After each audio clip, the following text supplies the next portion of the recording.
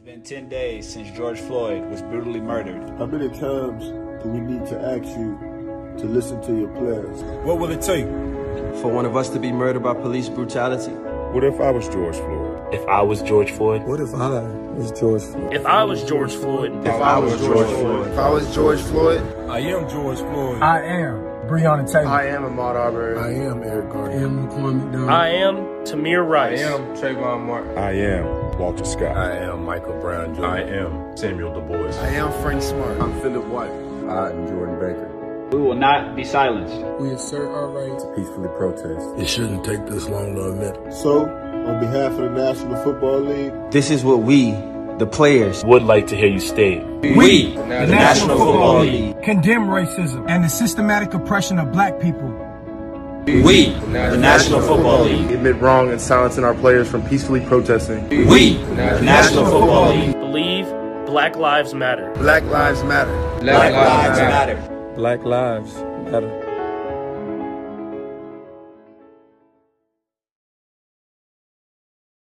All sports, all the time. There's heroes and there's legends. Heroes get remembered. Legends never die. This is the Spoken Podcast. Hold your ears, folks.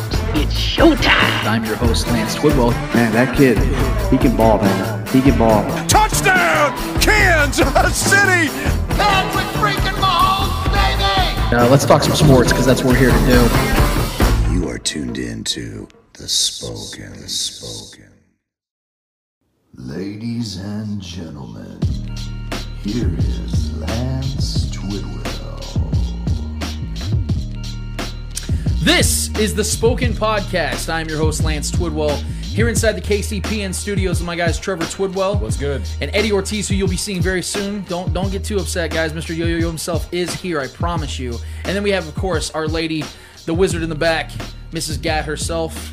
And she'll be helping us further along this show as much as she possibly can to make us look less pathetic as we already are. So I think that's the best way of putting it. She definitely helps us in a lot of ways. So we definitely appreciate her. We appreciate all of you guys. Thank you all so much for the last 66 episodes being a part of this. As we always like to do, we like to start the show off by thanking all of the listeners, all of our sponsors, everybody that has helped make this thing into what it is. We are simply the mouthpiece, and with the mouthpiece comes the body, and we appreciate all of you guys being the rest of what makes this the body. So thank you guys so much.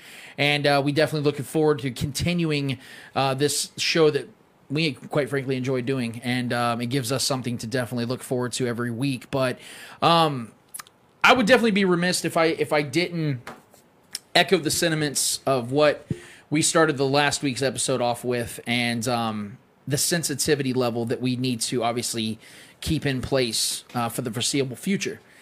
And like I said last week, I'll say it this week, there's no other way to start it but then just by starting it itself. Something I have to admit to all of you about me personally. Some of you know me personally, some of you have never met me in your life and maybe never will meet me in your life. I hate being wrong. Always have. Maybe it's due to me being the oldest of 5 kids, knowing and understanding that my younger siblings, like the one sitting to my right during this weekly show, watch my every move, and the pride sets in when you know that you fucked up. Maybe it's because I take pride in making sure that I do what's right, so when I do wrong, the guilt sets in. Maybe it's because I don't feel like being wrong. Maybe I don't like being wrong. Whatever it is, I despise it. But you know what I hate more than being wrong? The fact that I can always admit when I'm wrong. And I know that's a good quality to have, but not when you are someone who doesn't like being wrong. It's an inner turmoil and conflict that I have fought for many years and probably will fight for many more years that I have. We are all wrong about a lot of things in this life. That's understandable and acceptable. What isn't understandable and acceptable is being wrong about the things that can harm the lives of others around you. Joe Lockhart is a CNN's political analyst, but was once formerly known as the 19th White House press secretary. But up to a few years ago, Lockhart was also an NFL executive. Back in 2017, Lockhart stood in support of the NFL blackballing Colin Kaepernick. And this is a portion of what Lockhart has recently wrote to touch on the matter and how he sees what he stood in support of at that time in this current time.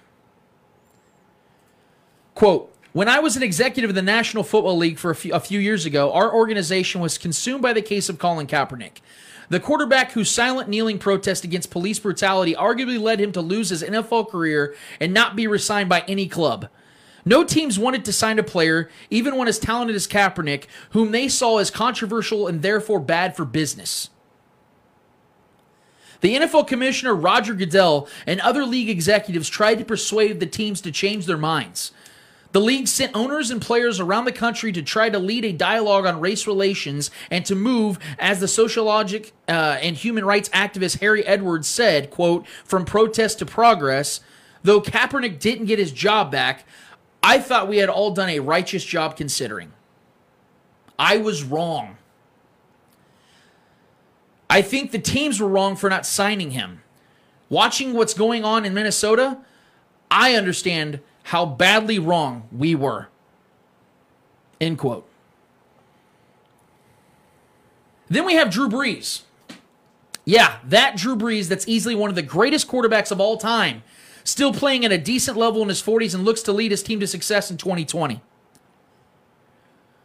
Drew Brees was on a Zoom chat with Yahoo Finance on Wednesday, and the host asked Brees how he expects the NFL to respond to the potential of more players kneeling and what he feels is his responsibility in handling it. Brees is quoted in saying, I will never agree with anyone disrespecting the flag of the United States of America. Let me tell you what I see or what I feel when the national anthem is played and when I look at the flag of the United States. I envision my two grandfathers who fought for this country during World War II.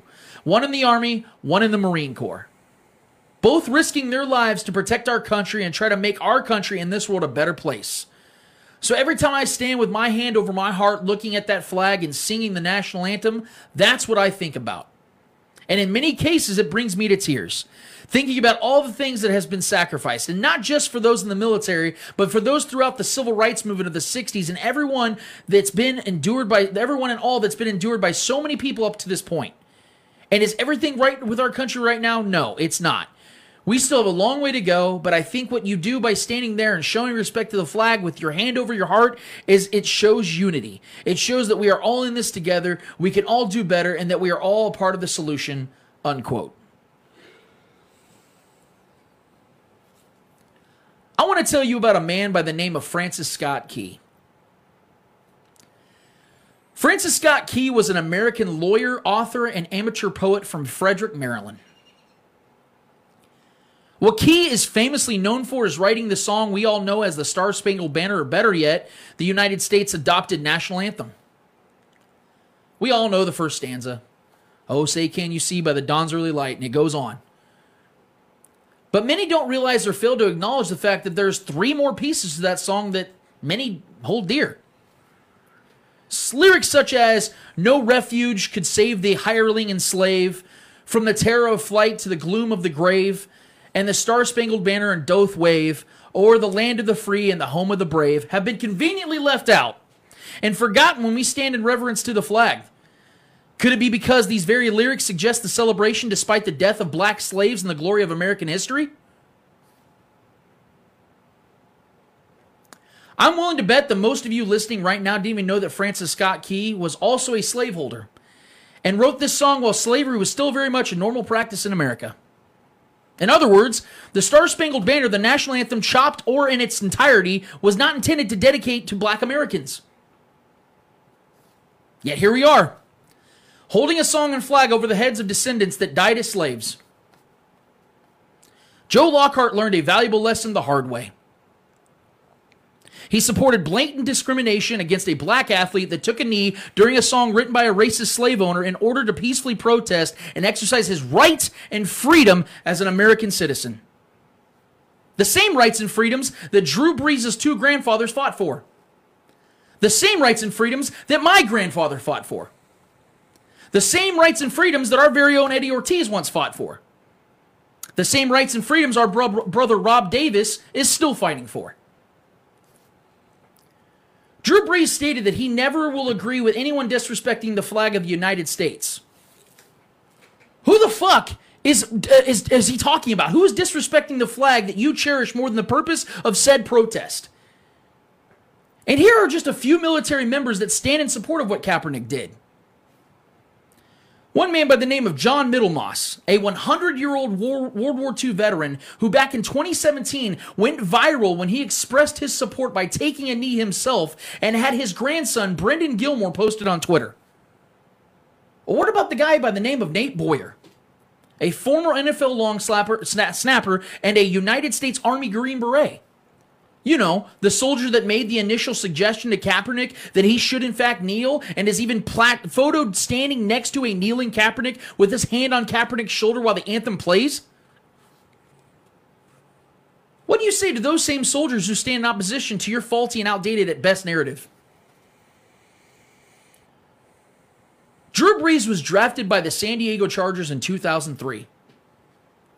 The NFL didn't even mandate the players take part in the national anthem until 2009. So my question is, where was Brees and his frustration with the league from keeping him off the field from showing his outward respect for the flag and anthem for the first 6 years of his career? To push back against an innocent man silently and peacefully creating and raising awareness that people that look like him are still being treated as second-class citizens while harming no one in the process is the only opposition of freedom that I see in this actual. So in all actuality, it's you, Drew Brees, that's disrespecting what that flag is supposed to stand for. If a peaceful protest during a song that doesn't hold the same remembrance and equality for all Americans, then how do you suggest they protest? What is the right way? What is deemed acceptable? I hear people like Drew Brees push back on the way black Americans protest, but yet to see or hear any actual suggestions in order to have their voice heard. It's almost as if there aren't any real suggestions or alternatives. It's almost as if there isn't a real reason to push back other than to simply push back because it makes white America uncomfortable. And here's why I'm also confused with Drew Brees' comments. If you go and look back at his social media accounts, you will notice that Brees took part in the Blackout Tuesday, which, if I'm going to give at least a portion of the benefit of the doubt, means that he is aware of the movement and its relevance. So how could he acknowledge it, place himself in it, and then be this clueless? And more importantly, how will Brees be able to look his black teammates in the eye after saying these words, after taking this stand? We've already heard his teammates like Malcolm Jenkins, Michael Thomas, and Emmanuel Sanders speak out against what Brees stated in this interview. How do you do it now? In the words of the great Shannon Sharp, Drew Brees should probably go ahead and retire after this because the locker room will never be the same. Like Joe Lockhart, Drew Brees is going to have to learn the hard way. Like Joe Lockhart, Drew Brees is going to have to admit that he got it wrong. Yes, everyone, and I mean everyone, is entitled to their opinion. Everyone has the rights and freedoms to say what it is they feel is right or wrong. But just like Joe Lockhart and Drew Brees have their rights and freedoms to express their opinions, I have the right to tell them that their opinions are wrong. Your opinion is wrong. Your opinion belongs in a time this country will forever regret. You are wrong. And as expected, Brees came out first thing this Thursday morning apologizing for what he said. But the apology, also as expected, fell upon deaf ears because we all know it's simply an attempt to backpedal from causing the stir that he did on his own team, let alone across the landscape of the country. The apology only matters if Brees actually understood why Kaepernick knelt. And let's be clear, this wasn't the first time Brees has touched on this stance in this regard. So it isn't just that we disagree with this short-sighted viewpoint, it was the timing and blatant insensitivity to what is going on in our society. Take it from someone who hates being wrong. It's best to admit your mistake and learn from it in the most sincere way that you can. Otherwise, you're going to continue to be on the wrong side of history. Drew Brees has spent the better part of 2 decades building one of the greatest, most accomplished careers in NFL history. And is going to have to spend the final season of that career explaining why he divided his own locker room. And Roger Goodell, spare me your bullshit. It took you 4 years to see the truth. And in those 4 years, you blackballed Kaepernick, stood by as he lost everything, scoffed when people joked about the entire movement, didn't stand or speak up for the black community, and more importantly, the black athletes in the league you oversee. You condemn racism now? You stand for the protesters now? Why now? What changed? Why didn't you stand up when it wasn't the popular thing to do, Roger? According to Robert Little on Twitter, the NFL social team went behind Goodell's back to create the player-driven PSA, which led to Goodell's PSA today. If you're on the social media team and they try to fire or harass you, be sure to reach out to Robert, according to Robert.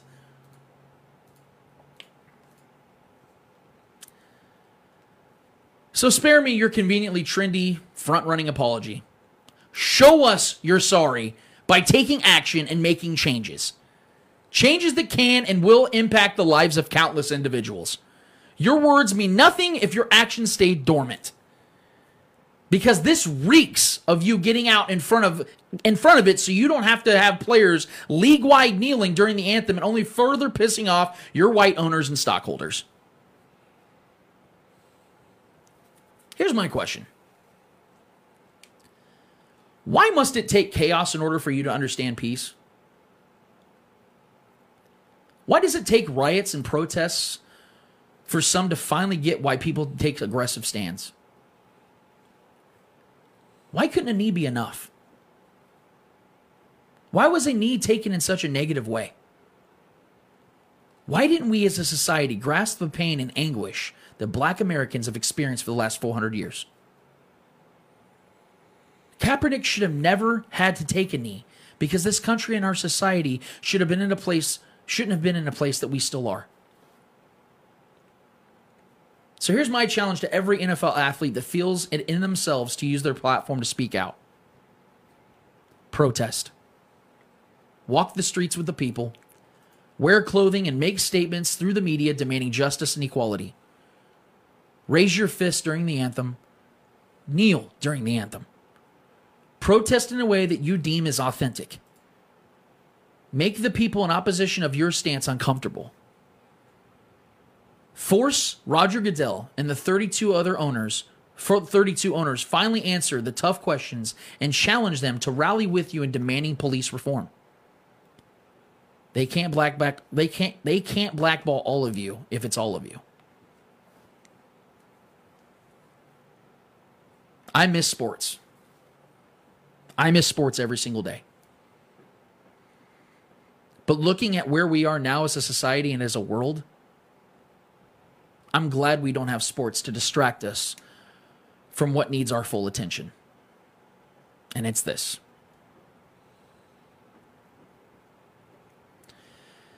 We're going to take a quick break. And when we get back, we got some NBA to talk about.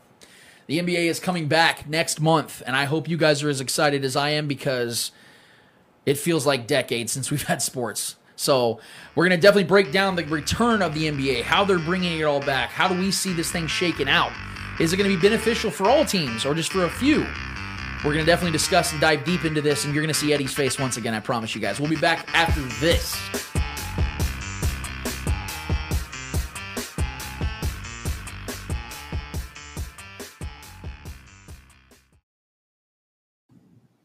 Commandeer is Kansas City's alternative apparel brand. They make unique Kansas City-themed apparel and accessories with an emphasis on counterculture.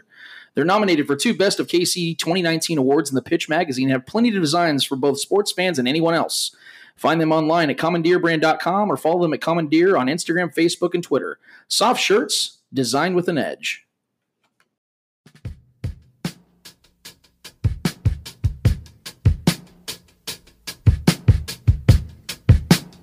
Again on the Spoken Podcast for segment number 2.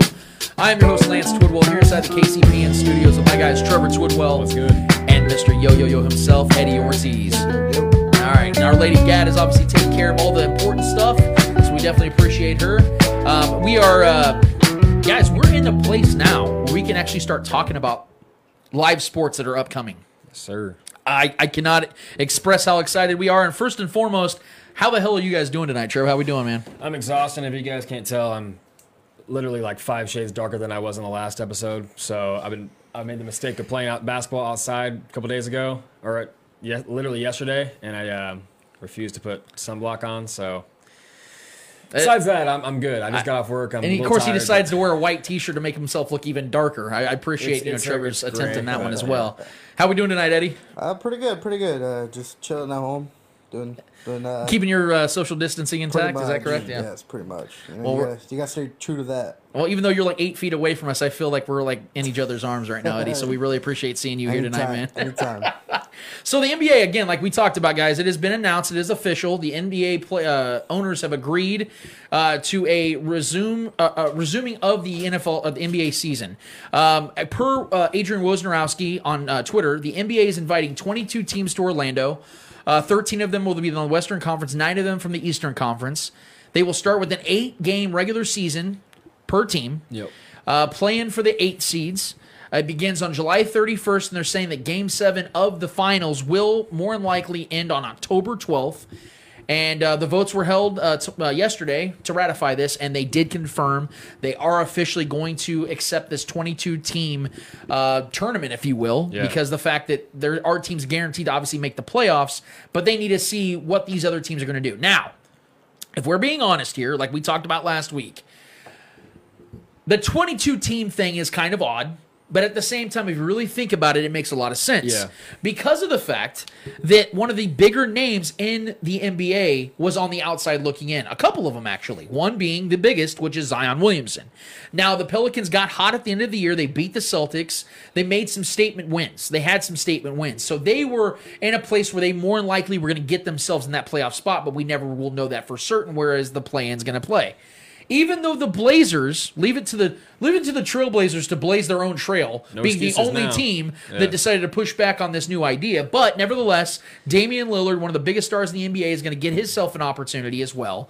And I think this is the best way. I think we talked about this last week. I think this is the best way for them to do it. I think the NBA did the right thing. And I'm, more than anything, just excited for the fact that we're going to actually see these guys back on the court. Now, my question to you guys to start this off is obviously your overall thoughts on the new proposal, the accepted proposal, how you guys see it all playing out. But there's been some ideas and some questions as to why it's taking so long. Why they're waiting till the end of July when they've made the agreements now. Why don't they just do it as soon as possible? So, Eddie, I'll start with you. What are your thoughts on this overall? Just quick. I think they did the whole July 31st thing because if you think about it, by then maybe this whole coronavirus thing will start dying down to where the fact that they can have up to 20% fans maybe in the stands or wherever they're going to play. Yeah, maybe 35% of fans, you know what I mean? So there's that possibility. I'm not saying it's going to happen, but at least you have that door open to where you're waiting till the end of July to kind of keep that window open to see if you can possibly have at least 20% of fans inside a building. You know what I mean? Yeah. Because you can, if with 20%, you can pretty much have six feet all around the arena. So I can see that. I can see that happening and probably being one of the reasons why they decided to wait this long. But at the other is kind of giving the teams that time to get back into shape, back into rhythm. Yeah. So I think that's another big major factor as to why they decided to wait this long. Because if I'm not mistaken, I don't think nobody's returned to practice yet. So with basketball being the way it is, players have to get into that rhythm again. So I can see why they did that gap till July, till the end of July. So. Yeah, I mean, not even just the physicality part of it, guys getting the rhythm and the physical aspect of the game back and rolling. It's more about, I think, getting everyone to Orlando and to the quarantine spot and quarantining the players, getting everyone tested, getting that rolling, so everyone who they know is not testing positive is around each other consistently, so they can kind of get that, and they know that everyone's kind of safe around that select people. And the crews for each team and the players themselves are safe to be around each other, you know. So I think that's the main thing is giving themselves enough time to kind of consistently be around each other and be healthy and understand that everyone's, you know, not testing positive for the virus at all. This is just I think this is just giving them obviously their own little bit of leeway too, to give themselves some time to kind of get comfortable with this whole new being in one location type thing. It's going to be weird for everybody, especially the players. No one's having a real home court advantage, which I kind of like. I kind of like that it's on a neutral floor for everybody, including the playoffs. No, are the Magic in the race? I don't think they made it. I don't think they did. Okay, because I would have said all if I know it's is Orlando, it would have been Magic. I'll have to check the 9 I don't think teams. that's their actual stadium, though, is it? No, it's Walt Disney's. It's Disney World. But I'm saying it's still Orlando. So it's still not home favorites. Right, that's true. That's true. And speaking of that, some of the stories that I've been hearing is because they want to give as much advantage to the top seeds as possible, which is rightfully so in my opinion, because they earn that, and in any other regard, they would have home court advantage. So you have to kind of give them something. Some of the ideas have been pretty ridiculous. They were talking about giving one particular player on your team 7 fouls to use. Obviously you're going to give that to your superstar because that way they'll never foul out. But I did like one of the ideas I did think was intriguing was the floors. They've been talking about how they would be willing to give the teams who would naturally have home court advantage the ability to bring their actual floors from their stadium to that stadium, to Disney World. I actually like that idea because of the fact that with wood floors, with courts, there is a difference in how they feel. So if you get that feel of, let's say for the Lakers, they get the Staples Center floor in Orlando and the NBA signs off on that, that's a great idea. That gives them some sort of advantage. My only question to that would be how long does it take? Because you're going to have more than one game in one day. I think absolutely. That's doing They're talking about 5 games a day. Yeah, so I think that's going to be impossible for them to do. So I think they're just going to keep one standard neutral floor. More likely. But this is an idea they threw out that I kind of was like, oh, that's not a bad idea. It's not a good idea because you have to change the amount of staff you have to have in order to change floors, bring floors. So it's doing too much. It is doing a lot, and that's why I don't think it was a good idea. That's what makes this whole situation so unique, though, is that we're in unprecedented, uncharted waters here, where they're trying to figure out a way to reward these teams that had the advantage initially or should have had the advantage initially. So it is something that I like that they're at least mulling these over. Will it happen? No. I don't believe that will happen in all actuality. But it's cool to see that the NBA is willing to be this open-minded. They're willing to give these teams the idea that, hey, look, we're looking for your guys' best interest to make this as seamless as possible. Now, and your guys' I believe it was you, Eddie, that talked about, or Trevor, I believe, that was talking about how it's going to be weird for these guys to be in a certain place for 3 months. That's true. But here's the thing. Are we going to really pretend that for the last 3 months we haven't been doing that exact same thing this whole time? So if anything, they've been getting trained to be in the same place, and there are much worse places to be at than Disney World for a couple months with your kiddos. All the teams together. Yeah, sure. That's going to be strange. I'm saying, coming from me from my basic training days and how I was together with these people for so long in a confined space and not being able to do much other than train. The amount of drama that came out of there is ridiculous. For some reason, men cannot fucking join together in a people, man. They just can't seem to get along in a confined space, man. The amount of drama that went around that basic training, dude, it was ridiculous. Hopefully they can work it out. Hopefully they have their own little hotel per se, because if you put all of the teams together and all the trash talk that's gonna go on.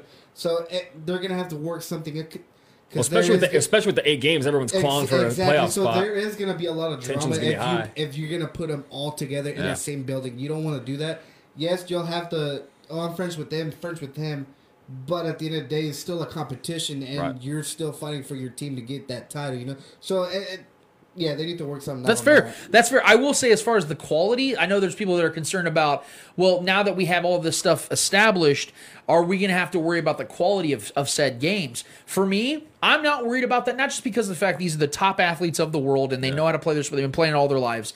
It's because of the fact that with fewer distractions now, with them being in a solidified place, you're only going to have to really focus on basketball. So if anything, I think this is going to help the guys from the stars, the superstars, all the way to the scrubs to play their best basketball, because this is all they got, and they've been chomping at the bit to get back on the court. I think this is only going to be a good thing for them to be in a place if you want to call it confinement, I don't really want to go there, but that's kind of what it's like. It's like solitary confinement almost, where all right, you play ball and you go back home, basically. Exactly. They can't be out in public or anything. Like, no, they just can't risk the fact that they can catch this thing out and about when they're out and about. So. And that's probably why the fact that I don't know how you feel about this, because I know you when Eddie was suggesting the 20 to 30%. Obviously, I'd be all on board because I want to hear crowd noise. I want that as a part of sports. It's like peanut butter without jelly. It just doesn't, you want both together. Yeah. The reality of that, though, like I want to hear your thoughts on this, Trevor. Do you believe that there's any realistic chance, though, that we do see any type of fan crowd in the stands during this playoff run? I personally, off the top of my head, if I have to answer that, no, I don't think so. Just because I think. Obviously, the NBA right now is leading the pack with bringing sports back because baseball can't get their shit together. I think Adam Silver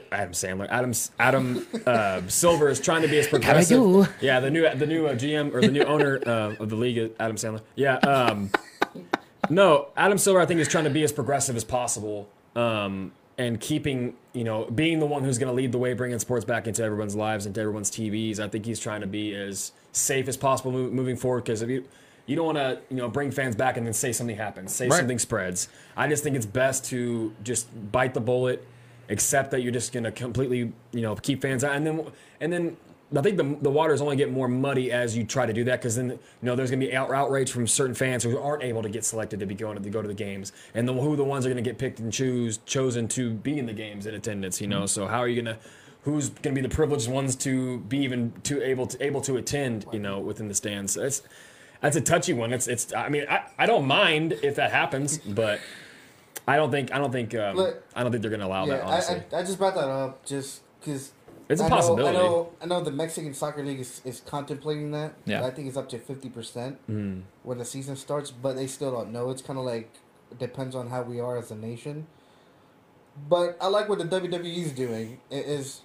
They're putting the rest, like their own talent, outside in the arena, to make the noise. So if you have the other teams sitting there while they're watching the that's game actually a really good idea before they come on the court. Like let's say the teams that are gonna play that day, why not just chill there? You know what they need to do? The fan. They need to mic up the players. That's interesting.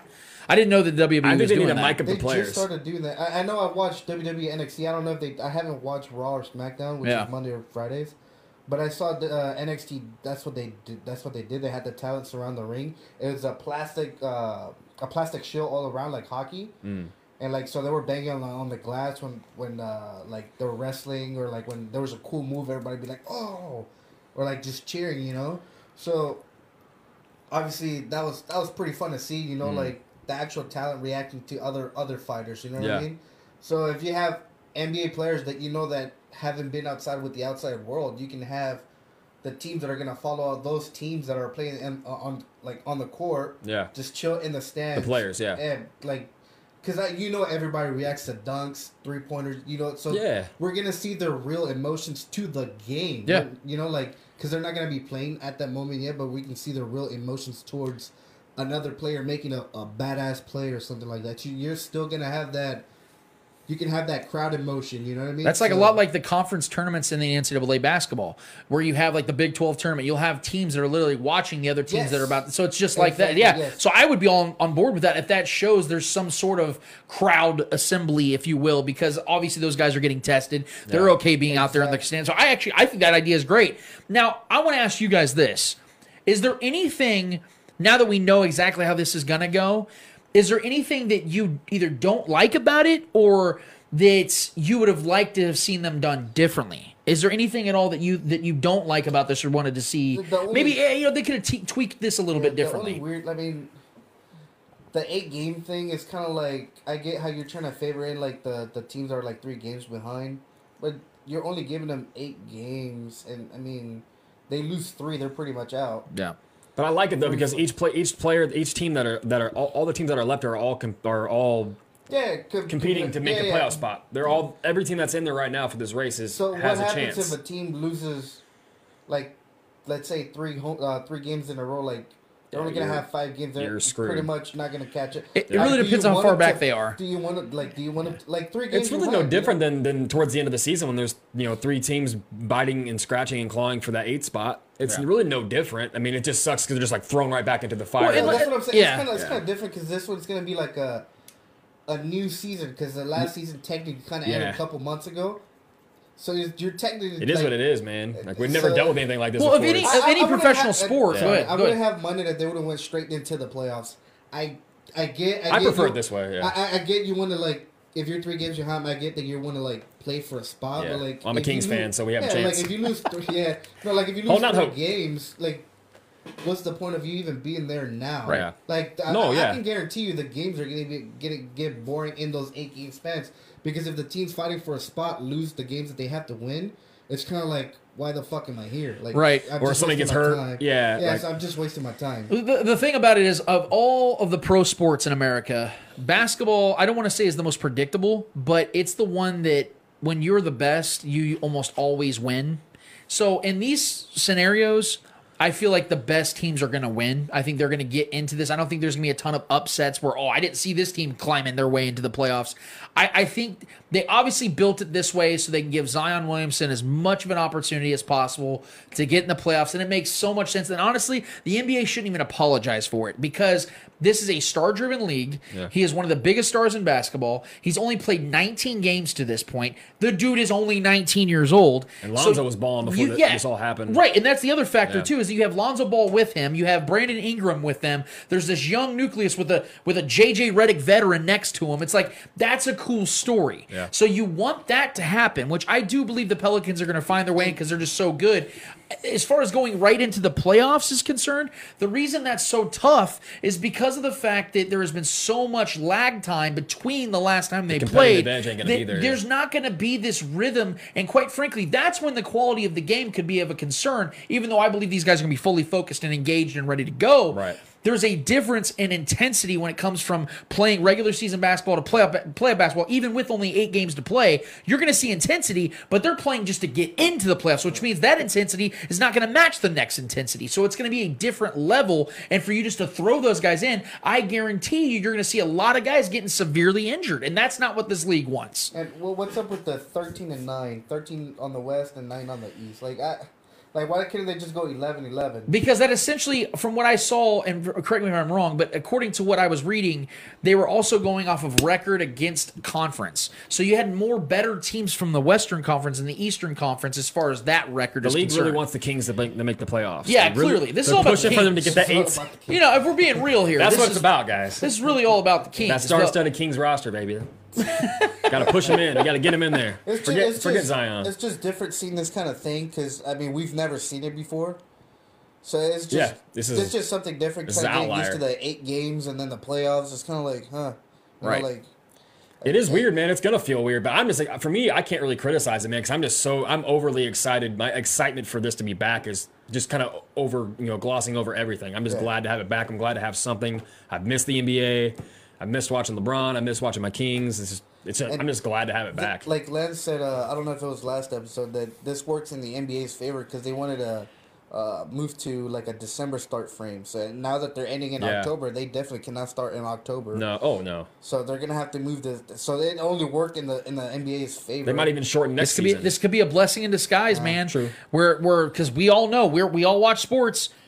As much as I love the NBA, I don't really start watching basketball on a consistent basis until late November, early December. Christmas is when it really starts. Right. Yeah. That is perfect for the NBA. Games. Yes. If I'm the NBA, exactly. If I'm the NBA, I run with this. Yeah. And I said, you know what? This is a good way to push us in that direction. I watch it all year. Makes I'm an addict, all the sense. Yeah. And plus, with baseball being the jackasses that they are, more than likely won't have a season this year. Yep. You heard that correctly. We're probably not going to have any baseball this year. I'm good with it. It is the perfect opportunity for the NBA to take over because there is no NFL at that time, and baseball is already dropping in ratings. You have the summer to your motherfucking self. It's ratings. That's all the ratings right there. There's no soccer. Yes. Yeah, nothing, you have man. August and September and no October. That's why the NBA's like, let's get this. Bro, let's you go. can play regular season games late into the summer and have the playoffs. Or the way you want to build it is basically you have a season that goes right into the heart of the summer. That's perfect. Yeah. That's perfect. Especially for baseball, you don't want to be competing with NBA and NFL. Like you're going to be. The MLB is taking L's left and right. They should be called MLB. It's that bad. I mean, it's bad. I don't even want to get started on those fools, man. Yeah. But one more question I want to ask you guys, and I just get your thoughts on this. The obviousness aside, the way this is shaken up, if you really want to break it all, because we haven't seen the brackets and how it's all going to play out necessarily. I mean, I think they've broken down some brackets, but we don't know the play-in teams yet. Who does this favor the most? Is it the Lakers? Is it the Clippers? Is it the Celtics, Sixers, Bucks? Like, who is it that you guys think that this entire situation from the lockdown to right now to July 31st till October 12th, who is this going to favor the most? I'm going to say Clippers. Do you have a reason for that?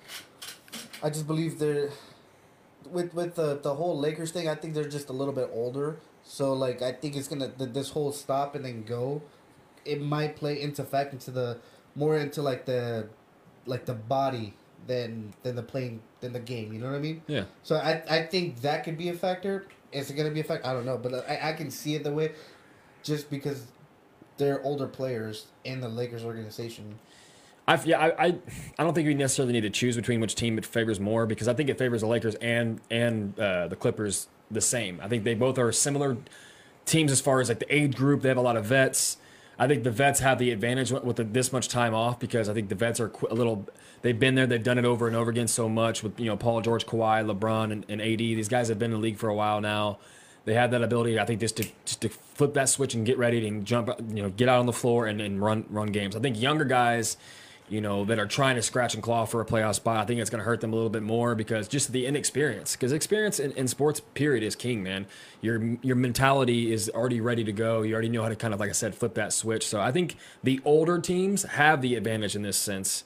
And I could be wrong. We could see the older guys get on the floor and they look rusty as shit. But I think it's the younger guys that are be a little more rusty mentally, especially because the basketball, sports in general, is there's such a mental aspect to the game that if you're out of it and these young guys have been out, doing their thing, whatever, not focusing on the game, and then you try to like throw yourself back and try to make a playoff spot. I think we're going to see the younger teams kind of fall to the wayside, and these older vets kind of get out there and just take advantage of them. You just bashed the Kings, bro.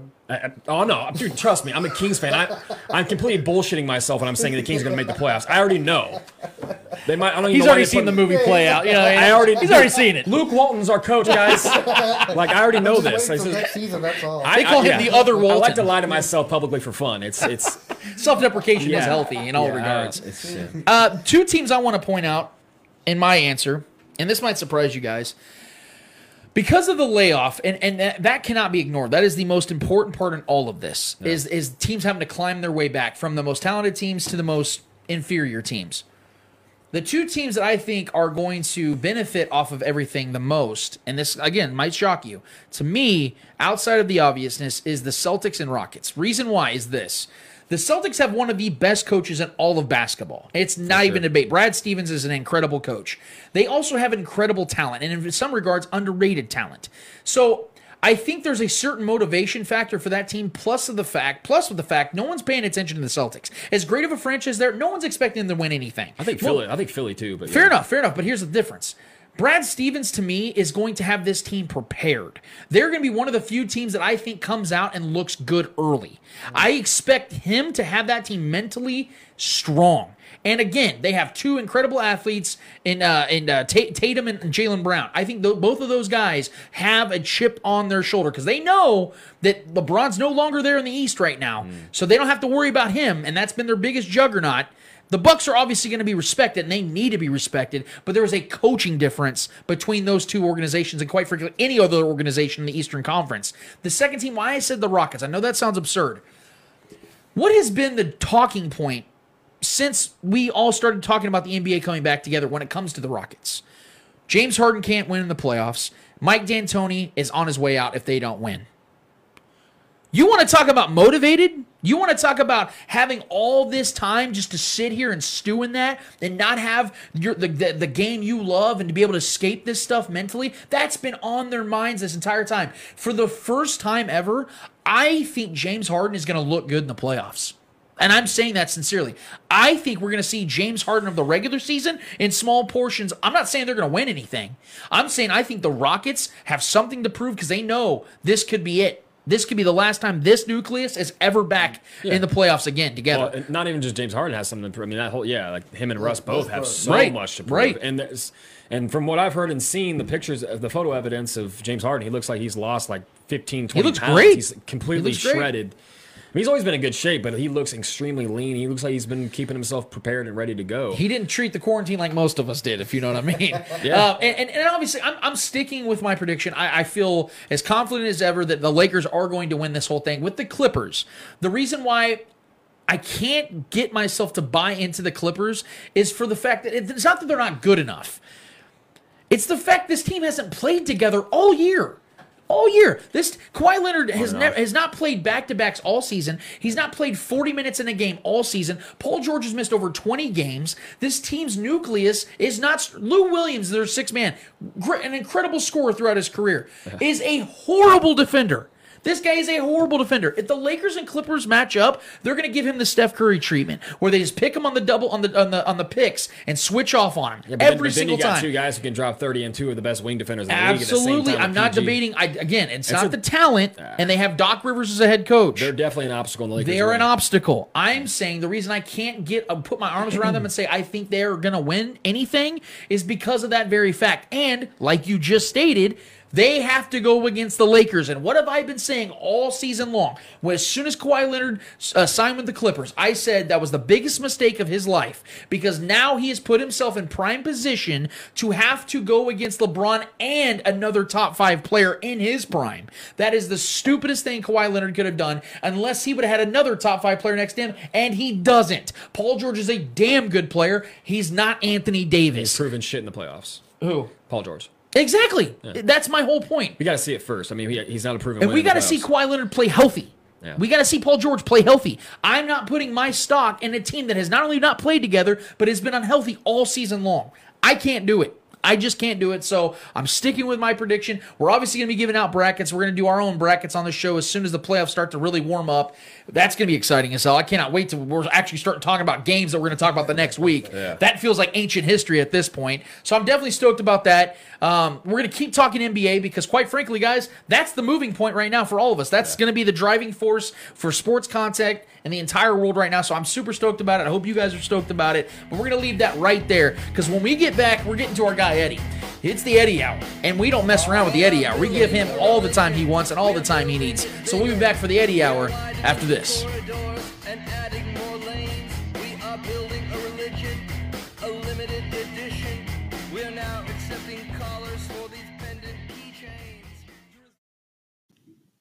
KC Hemp Company, your most trusted CBD provider in Kansas City, shipping nationwide. Ancient plant for a new age health. Follow them on Facebook and Instagram at KC Hemp Co.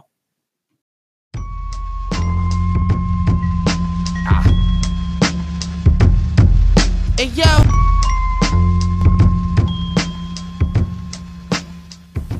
Back at it again on the Spoken Podcast for segment number 3. I am your host, Lance Twidwell, here inside the KCPN studios with my guys Trevor Twidwell That's good. and Eddie Ortiz. Yo. All right, so we had ourselves a nice little NBA discussion. And I'm not going to talk anymore because it's the Eddie Hour. It is time for Eddie to take over this platform. Eddie, what is going on tonight, man? All right, man. Since NBA is all we got right now, I'm gonna have some NBA questions on here to start this Eddie Hour. So my first question is: Vince Carter has played his last NBA game. Will he be a first ballot Hall of Fame or no? There's no question. Vinsanity is, I would say, and I think it's safely put, the greatest dunker we have ever seen in NBA history. And it's not just his highlight reels that make you put him in the Hall of Fame immediately. It's the fact that he was an extremely underrated scorer. This man scored over 26,000 points in his career. And it wasn't all dunks and windmills and reverses and 360s. This guy could shoot. And Vince Carter was, because he was so great at dunking and finishing at the hoop, we overlooked a lot of other things in his game. He was an underrated defender. He could pass the ball very well, and he was a major influence to a lot of successful teams that may not have won championships, but got far into the playoffs. To me, there is no question. There is no debate. I would love to hear someone break down why he should not be a first ballot Hall of Famer, because there are guys that made the first ballot that were not better than Vince Carter. He is easily one of the 50 greatest players we've seen in NBA history. There is no question Vince Carter's in the first ballot Hall of Famer. Yeah, not only is he the best in-game dunker in NBA history, he's also the best dunking contest dunker we've ever seen. The guys, there is a difference. Yeah, I mean, because a lot of times there's in-game dunkers and there's dunk contest guys that do the tricky stuff, but they obviously in-game dunkers, it's different. He's absolutely a first ballot Hall of Famer in my mind for sure. And I think it's kind of a unanimous thing, especially amongst players. If you ask players, he's one of the most inspirational players of this past decade and a half, or 2 decades. This dude's been playing for like 30 years. And I think the most impressive thing on his resume is what he did for Canada. For that Raptors organization. He made it what it is today. Without Vince Carter, I don't know how long. I don't know if the Raptors would have stayed in Canada. I don't know if Chris Bosh ever would have contributed as well. I just think he is definitely the guy that made the Raptors, and set a foundation for that organization to become what it is. And then now, obviously it's a championship organization now with, thanks to the likes of, Kawhi Leonard and Kyle Lowry, those guys. That was a good roster. But I don't think they would have ever gotten there without the success to Vince Carter, making it such a pop, because he popularized. He put him on the map. The NBA in Canada, because Canada was never known, for and nobody still wants to go there. But he put even them on in the Vancouver map. with the Grizzlies, they failed there, right. So that I think he single-handedly helped keep that team there and made that franchise what it is. And I think that's the biggest credit on his resume. Not only what he did numbers-wise and as a player and as a human being himself, the things he's done on and off the floor, for his community and stuff. The guy's just all around great dude. I don't there's not one blemish on his resume. So without a doubt in my mind, he's a first ballot. Yeah, dare to say that even though Kawhi Leonard technically won them a championship in Toronto, I still think Vince Carter's the greatest Toronto Raptor we've ever seen. Oh, without a doubt. I think if T-Mac would have been able to stick around, that would have probably been different, because T-Mac was a better player. Yeah. That obviously didn't happen. But yeah, Vince Carter, there's no question, man. Oh yeah, we saw Vince Carter gradually develop new skills, because he was more of a high flyer when he first came to the league, and he was not a one-trick pony necessarily, but he wasn't the best jump shooter.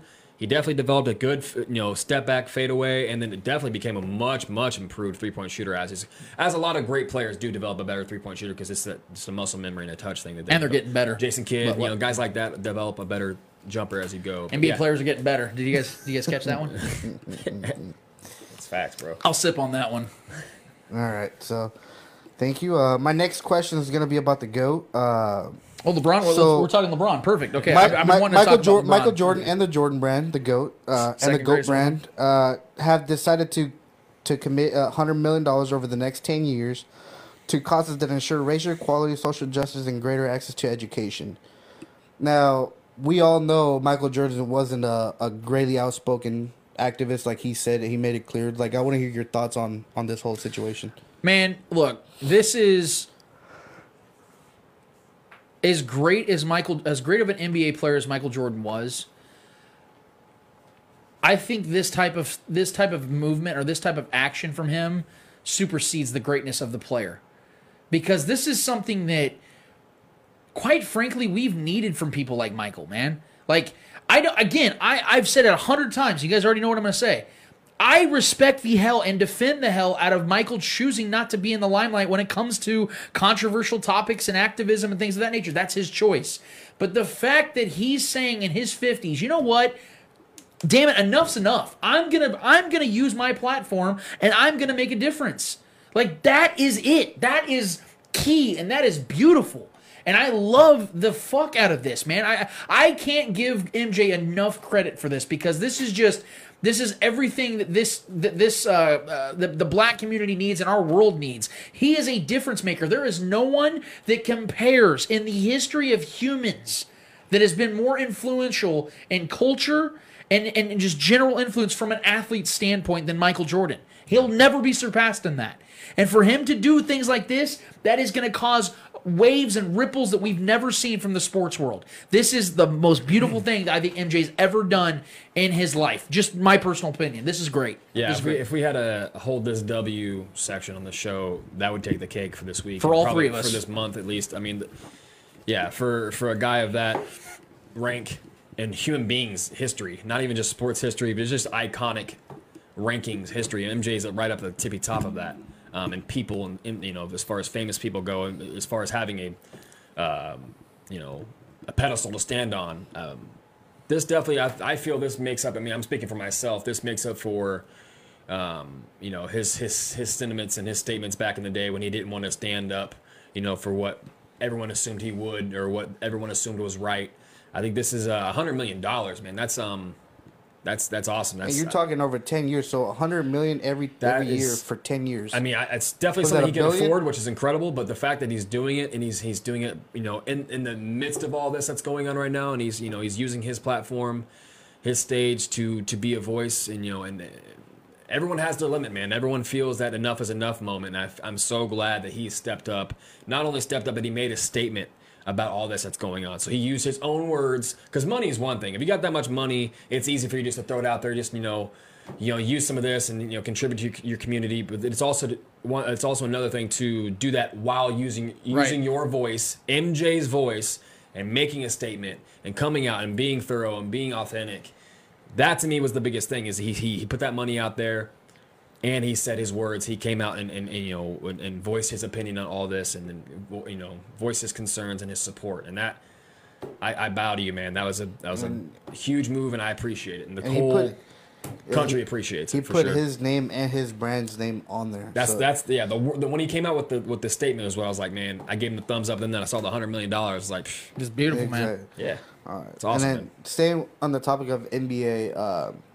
Trevor, you made me aware of the whole KD thing. There's some rumblings. Yeah. So, first of all, I want to say KD has purchased some stakes at, I think it was Philadelphia Union. So he's a minority owner at Philadelphia Union for Major League Soccer. So that's news. Yeah. Trevor said he's probably following LeBron's footsteps. I said no. Trying to get the soccer game, bro. Not even close. the team difference is crazy. But you were saying that there is a possibility, rumors out there that are saying that he might be back for the playoffs. There's just been some rumblings, I believe. I was listening to The Odd Couple on the way here, and Broussard was like, if he's 100%, why doesn't he come back and play? And he was just saying, I mean, I kind of agree with him. Like, if I don't think, me personally, I don't think KD should come back and play, because if he does get hurt, I mean, what is that going to do to his mental? How long is he going to be out? Say he sacrifices another year. He's getting into his early, to mid 30s now. Like I think that's the wrong move to come back right now and try to push it for this, because I don't think the Nets are capable of making a big run in the East in my mind. But there's been some rumblings, because he's been playing, I think since early March, he's been playing 5-on-5 scrimmages. He's been running full court scrimmages. He's been okay. But he hasn't made any statement, I don't believe, unless there's been some things that have been, that have come out since we started recording. But, if KD decides to come back, I know Kyrie's not going to be there, but if KD decides to come back, it's a decent roster over there. It's a decently coached team, and they've been winning some games. I think they just beat the Lakers right before this all happened, which is an impressive win. But, I mean, if KD comes in and decides to make a splash, I mean, what would that do for this, for this whole tournament? Yeah. I think it'd be kind of a cool little gotta check his kick in burner the accounts ass. every day just to see what his Yeah. 10 minutes a Jay game. Stedman 547-4357 is his best burner account. KD's playing July. As a fan of the game, July to me. As a fan of the game, I would love to see KD just like, you know what, fuck it, I'm playing. If he's 100%, he's already been playing right competitive basketball. I don't see. And he's been cleared by all the he's been cleared really for the most part. He's been playing 5-on-5 scrimmages. I know that's not legitimate NBA competition in games, but if he's physically able, I mean, it's up to him. Who knows what's going on in his mind and the decision he makes. It's hard to read that guy's mind. Him and Kyrie both, but I wouldn't be surprised if it happened. But if I'm him, I wouldn't. But as a fan, I honestly would love to see that. All right, Lance. There's no chance in hell KD's playing in this playoffs. And the reason why is because of everything Trevor just stated. You can use that as an angle in saying, well, because he's already starting to play, it makes sense. But here's the thing. Yeah. Trevor's 100% right. The risk factor of him getting hurt is still very high because of the fact that it was such a severe injury Ask anybody that's popped their Achilles before. It's not even just the physical side of things that you worry about. It's your mind. Kyle Brandt from Good Morning Football popped his Achilles when he played football. And he talked about for years after he popped that, he was constantly worried that he was going to do it again just walking. Which you can do, by the way. Yeah, your brain starts to favor one side of your body. So KD does not need this type of environment to be what he comes back to. What he needs is some meaningless games in November or December that no one's watching to get him to warm back up. I'm sure if KD played right now, he'd play pretty well. But it's the mental side of things, and it's his body getting back into the rhythm of things, because you got to remember, it's been over a year now since he's played basketball, real basketball. It was this month, last year, he popped his Achilles. So it hasn't really been that long. And his body and mind needs to be able to coordinate together and get in some unison before he plays some meaningful games, because he's not playing any meaningless games. That's for sure. Would it be worth it? I mean, the Nets have a slight chance to make it, but would it be worth? Say, Philly's, like I said, that's why I think this rest benefits Philly, because Ben Simmons is probably gonna be back, ready to go, right?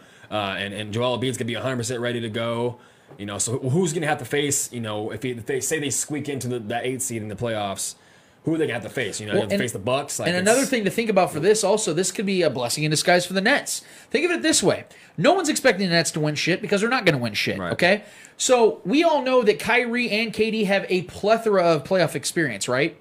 So they don't need to play right now. You know who does need to play to get some playoff experience? The rest of the Nets. So how perfect is this for as many games as they end up playing, if they do, to get that experience in? So next year when you get KD and Kyrie, these guys have a little bit of independence of saying, hey, we played some playoff basketball last year without you guys. Now we get you guys. How badass is this? And plus, now they are a little bit more closer of a veteran team, a playoff veteran team. Plus, KD has zero chemistry with any of the guys on the floor because he hasn't played with any of them yet. Exactly. So him going out there and playing with basically pick up with a bunch of guys he's never played with, I think is just kind of it's a bad, the simple math of it all, I think, just kind of stacks against him more than it does with him.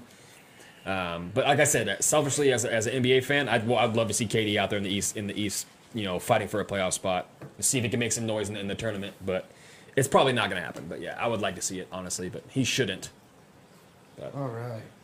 Well, we're moving into Lem's favorite sport, baseball, Major League Baseball. For the record, I loved playing baseball.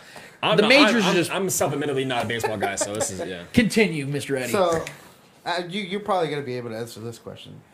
Under a March agreement with MLB, minor league players have been receiving $400 a month during the league's coronavirus shutdown. But that financial assistance was set to expire at the end of May, which obviously we're already in June. The Dodgers have reportedly agreed to continue paying their minor league players when the previous deal expires.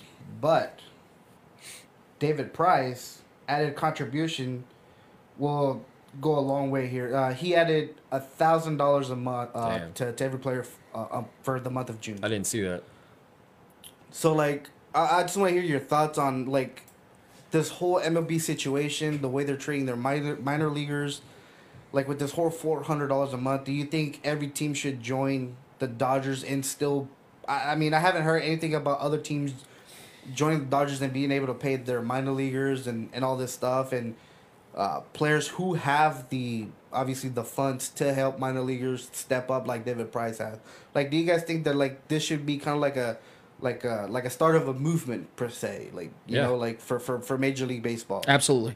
Yeah. This is the most common sense thing. Baseball the MLB can't seem to get a lot of things right.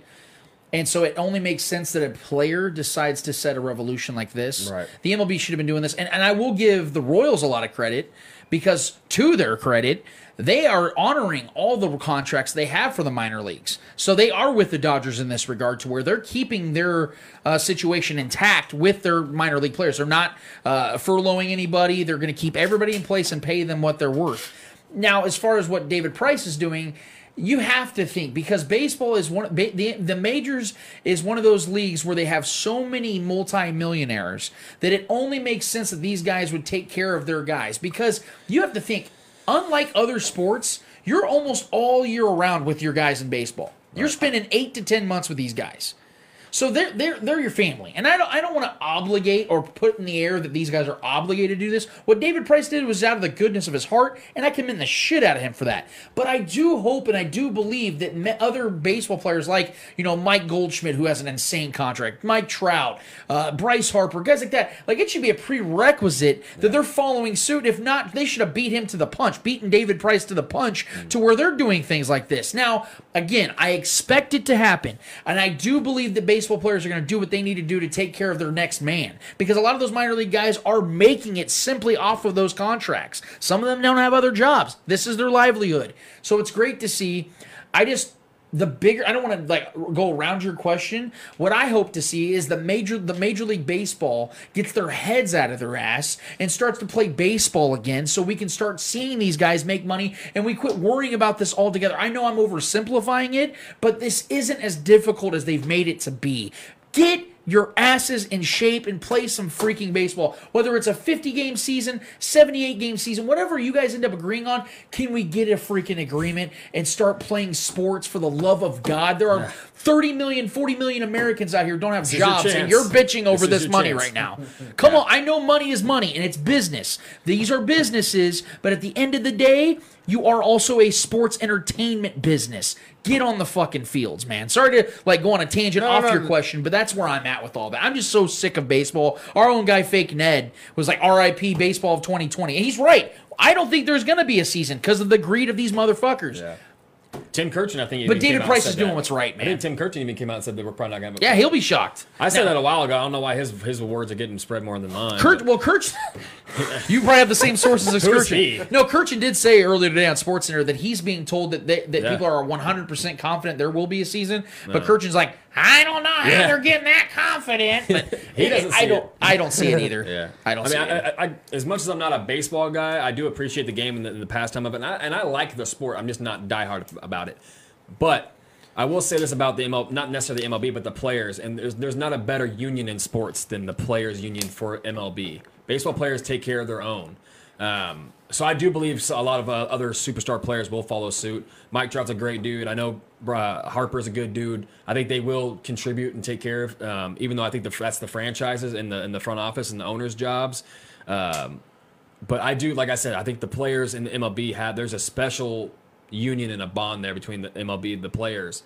So I do think that they will take care of their own, because these are guys, these guys in the minors this is their future. They put everything into this, and I think a lot of the stars of this league understand that, because a lot of them have been there. So these guys are trying to make it, and they're trying to feed their families at the same time. $400 a month is rough. So yeah, I do think at least a handful, maybe 10, 15, 20, maybe hopefully more star players with the soft cap of the MLB. These guys make so much money, should have no problem contributing to that. So, all right, cool. I want to talk about a little bit of Roger Goodell's PSA announcement, and I want to get I know you talked about it a little bit earlier in your monologue, but I also want to get Trevor's opinion on this. Yeah, I want to know what do you think of him acknowledging that they were, quote unquote, wrong, even though everybody knew that they were wrong for this whole shit. You know? It feels like a saving face situation. I didn't get to really read his PSA because I was at work and I literally came straight here, so I didn't have time to look on my phone, because it kind of broke. All that kind of came out while I was at work and en route, so it was hard for me to really just take time and read it. But I feel like, because supposedly, like you said, somebody hacked into their his team, their social team. It wasn't even really his word. Yeah. It definitely doesn't feel like a Goodell thing. It feels like, and if it was, he came out and said it. It feels like a save face thing. I mean, I appreciate the fact that it's out there now, and then they said that, because, like you said, everyone already, even during the time of Kaepernick's situation, a lot of people agreed with Kaepernick and felt that he wasn't doing anything necessarily wrong. For me personally, like you said, I was one of those people that was never wrong, had an issue with Kaepernick himself, but this definitely feels like a saving face, and it feels like. I'm not going to make it into a negative thing, because I don't want to. Because there's already so much negativity going around right now. I'm looking at the positive side of it. That they're acknowledging they're wrong, and I think that is a good form of humility for the biggest gladiator in sports. The Shield. The NFL coming out and making that statement and admitting they were wrong about call Kaepernick what you want. He was a fairly mediocre player, but for what he stood for. You know, in admitting he was blackballed, not because he was not talented enough to make a team, because we've seen, you know, players, terrible trash quarterbacks come out of retirement and make Joe teams. Flacco. Joe Flacco. I mean, yeah, we can go. The list goes on and on. There's backups that did not deserve spots over Colin Kaepernick. Starters that didn't deserve spots over Colin Kaepernick. So, and definitely he was obviously, admittedly blackballed, and I have a massive problem with that. That in itself is a racist situation there. So, I mean, honestly, I just, personally, I from my opinion, if I'm putting myself in Kaepernick's shoes and anyone else who was offended during that whole situation, I appreciate the words. I appreciate the humility. And let's move on and I want you to show me that you actually mean those words. I want you to show me moving forward that you're not going to hide the national anthem, take it completely off TV because you're ashamed to show that there's players protesting and kneeling for this. The fact that you have to hide that to me speaks volumes in itself. So just show me. You can say all these words. You can come out and apologize and say that you were wrong, but show us that you're wrong. Make the change to make that wrong a right. That's how I feel about it. So. All right, cool. All right, for my last question, we're also moving sports now. So, I believe it was today. LA Galaxy decided to part ways with Alexander Katia or something like that. It's a soccer player. Yeah. For posts that his wife made online.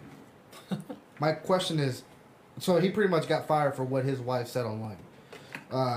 My question is it right to be fired from your job for comments you did not make?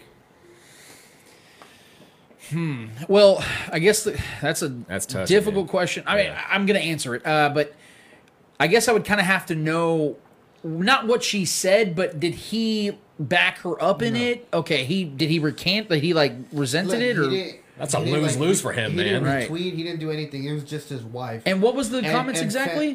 So there was a picture of people looting a Foot Locker. Yeah. And she said she put on big letters. She put "Black Nikes matter." Oh my goodness. So to me that's not a fireable offense, but. Because if he comes out and defends either way, it's a lose-lose. A lot of fans went to the LA Galaxy installations, and they requested for this man to be let go. And as what is going on, the LA Galaxy decided to part ways with him because of what his wife. See, I think this is where the pendulum swings too far. Because this is, I mean, I get it. We're trying to stand up for, injustices. We're trying to, but I think this is kind of an extreme situation where the pendulum's kind of swinging past where we need it to be. I don't think he should have lost his job for that, because if he comes out and he defends his wife's statement, he'll probably obviously lose his job. But if he comes out and is openly against his wife, then he's got to go home to that, and deal with that at home and possibly lose that. Who knows how? But obviously what she said was stupid. I don't think he should lose his profession and what he's worked his whole life for to be a professional athlete because of that. That's why I think this has kind of swung a little too far with the social justice stuff and the social media outcry of certain things. I think that's a little too far for me, for someone to lose their job when it wasn't even his sentiments to begin with. That's tough, though. Yeah, this is like Trevor said, it's kind of lose-lose. No matter what stance he took. Man, I'm going to be very sensitive to this because of the climate that we live in right now.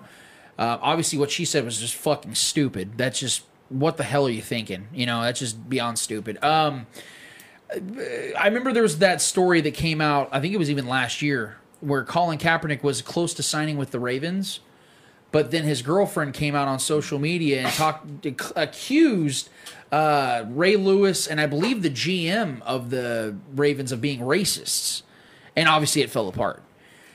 Now, everybody was saying, well, that's kind of how it goes. If you have somebody who's attached to you directly saying stuff like that, you might suffer the consequences even if you're not the one that actually did anything.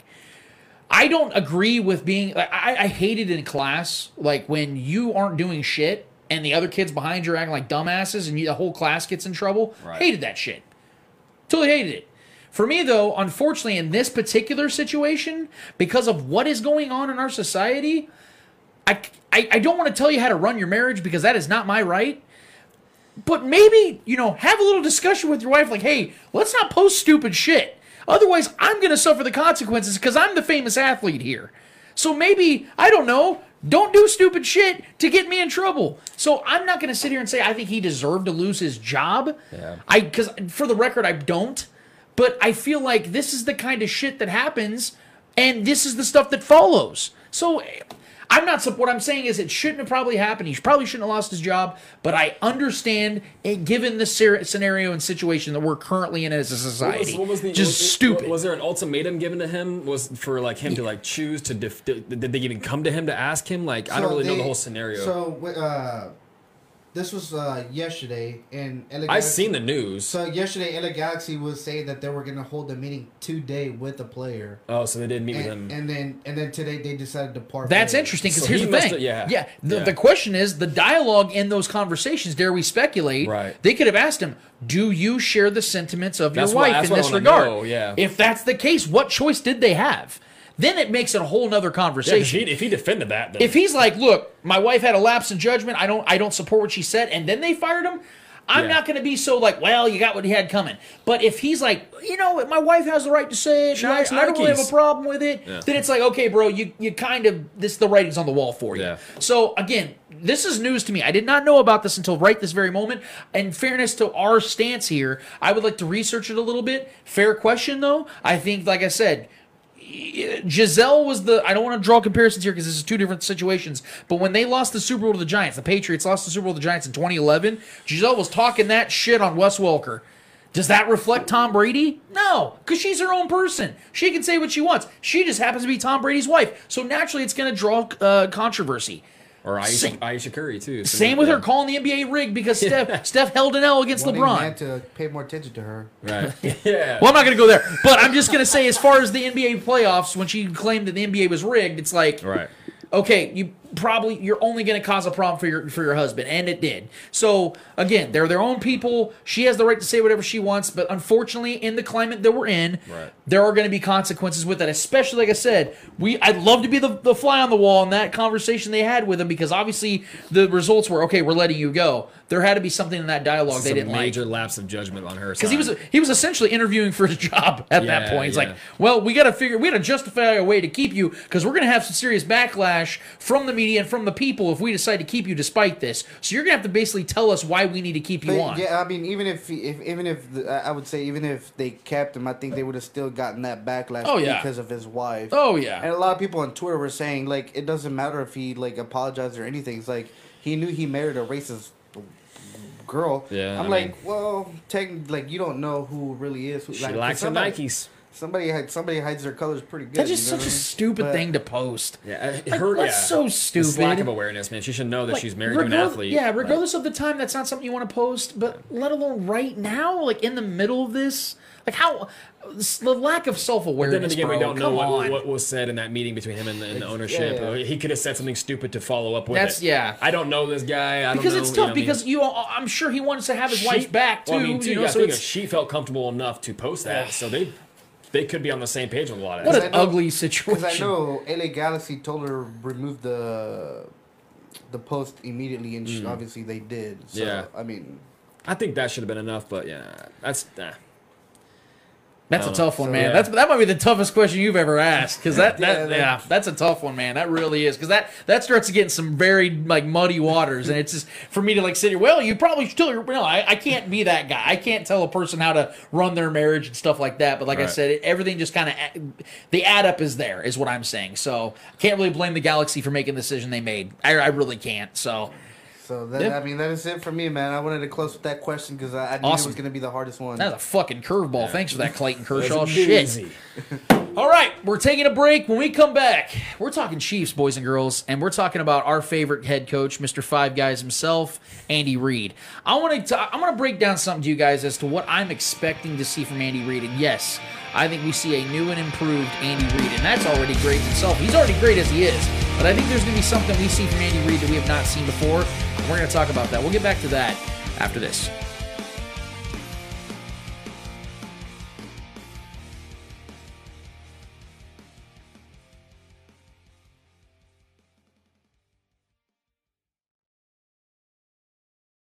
Midcoast Modern is a Kansas City focus on modern, handmade, and small brands. A resource for design-centric home goods, apparel, jewelry, artwork, and limited edition gifts. We support makers, artists from the Midcoast, and bring in goods from makers, artists around the U.S. to offer a unique selection. Word up, son. Word.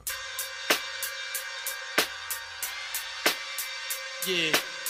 To all the killers and the $100 billers. Back at it again on the Spoken Podcast for segment number 4. I am your host, Lance Twidwell, here in the KCPN studios with my guys Trevor Twidwell. What's good? And Eddie Ortiz. And I'd be remiss if I didn't say hello to Gat. She's been doing all the work for us. We've just been chilling here, having a Capri Sun or two. It's been a blast tonight. What can I say? We are always glad to be here, guys, and I know you guys are glad to be here because I know the majority of our listeners and our viewing audience are Chiefs fans. There's no mystery about it. We are based in here in Kansas City. It's called KCPN, for Christ's sake. We are Kansas City, and we try to embody that as much as possible, and the Chiefs are what we like to talk about the most. Believe it or not, it isn't just LeBron James. I promise you guys, we actually like talking Chiefs. It's just been one of those slow times where there's not a lot of football news, if you will, but I wanted to bring something up tonight because a couple of weeks ago, as I'm sitting outside of Minsky's trying to get our Joe's KC pizza, I'm sitting there thinking about Andy Reid and just the longevity of his career, and I started to develop this take. I'm of the full belief that Andy Reid is going to be here through 2025, and I broke all this down, and we can definitely talk about that as this segment goes on. But as I started to think about the longevity and how long Andy Reid's going to still be here in Kansas City, and I'll give you my reasons why later on, I also started to think about what exactly are we going to see from Andy Reid in 2020? Yeah, you expect automatically that Andy Reid's going to be back to his same old tricks and he's going to adjust things, and that's what he's known. He's not a system coach. He's not he's constantly adjusting, constantly staying on top of things and being ahead of things quite often, where the league starts copying some of the things he does. And then I started really thinking deeper. I was like, you guys remember back in high school, like where your buddy comes to school like after that long layoff of like spring break or Christmas break or whatever, and they come back with these badass new kicks or a nice new jacket or hat or whatever, and they're feeling good about themselves. Even maybe yourself, you feel that way when you get something new. You're feeling fresh, you're feeling confident, you're feeling good. Well, Andy Reid's coming into this season with a ring for the first time. And you have to imagine that is going to be something that's going to make Andy Reid be making himself feel really good, because although he's a very humble guy, Andy Reid knows he's a badass. Andy Reid's fully aware of what he is and where he stands in NFL history, and it's high up there. Now, with Andy Reid being already great at what he does for the last 2 decades, for the first time, he's coming into an NFL season as the man. This has never happened to Andy Reid, and we all know that. But not only that, Andy Reid now has a Super Bowl MVP as his quarterback. There is a different cachet that comes with that for both individuals of Andy Reid and Patrick Mahomes. So I really thought, and I was like, I really believe we're going to see Andy Reid like we've never seen him before. I don't want to sound cliche. I don't want to sound like I'm just throwing blatant statements out here. But I really do believe we're going to see Andy Reid as relaxed, as comfortable, and as confident as we've ever seen, and rightfully so. To bring up LeBron James. LeBron in his first 7-8 years in the league was already the best player in the NBA. Same with Michael Jordan. But when they started to win championships, you saw a different level to their game come out. You saw a comfortability. They weren't as tense. They weren't as tight in those big moments. Something Andy Reid has been known for negatively at times is clock management and issues late in games. I think a lot of that has to do with the fact that Andy himself knew, because he's a very self-aware person, shit, this is happening to me again. It's a tight moment, and I'm fucking up again. That's fair, because Andy has done it, and we've seen it here in Kansas City over the last 7 years, let alone in Philadelphia for the first 11, 12 years of his NFL career. That's no longer a thing. Andy Reid has bought himself a lot of cachet, and I think that 2020 Andy Reid is going to be the best version of Andy Reid we have ever seen. A lot of people think once you win a championship that you start to get a little lax and you start to get to a place where you don't care as much. I think it's the contrary for Andy Reid, because this isn't the end of things. And that's where it comes into when I talk about him coaching until at least 2025. Andy Reid is 62 years old right now. There are currently 3 head coaches that are at least 67 years old in the league. Bill Belichick, Pete Carroll, and Bruce Arians. Is Andy Reid not as good as all three of them? Yes. So in 5 years, Andy Reid will be at the age those guys are all currently at right now, or at least at that age. So I thought to myself, why in the world, barring any health concerns or any health issues, that Andy Reid won't be coaching in Kansas City deep into the 2020s? I don't see a possible reason, and here's the biggest reason why. Patrick Mahomes is so freaking young still. We forget, as much as he's accomplished, he's not even 25. Dare we say Patrick Mahomes hasn't even entered his prime yet. So with that, and the fact that coaches don't age like players do, we can make the case that we haven't even seen prime Andy Reid yet. I'm going there. 62-year-old Andy Reid could be prime Andy Reid.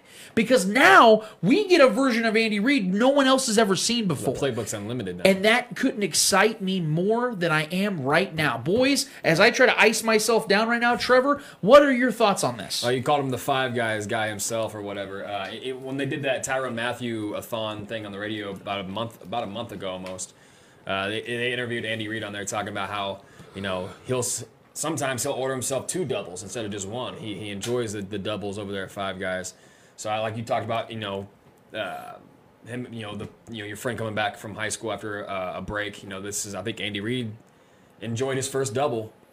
I think he's going to start unwrapping that next one once he comes back and gets training camp going and stuff. And I think he's craving that second burger.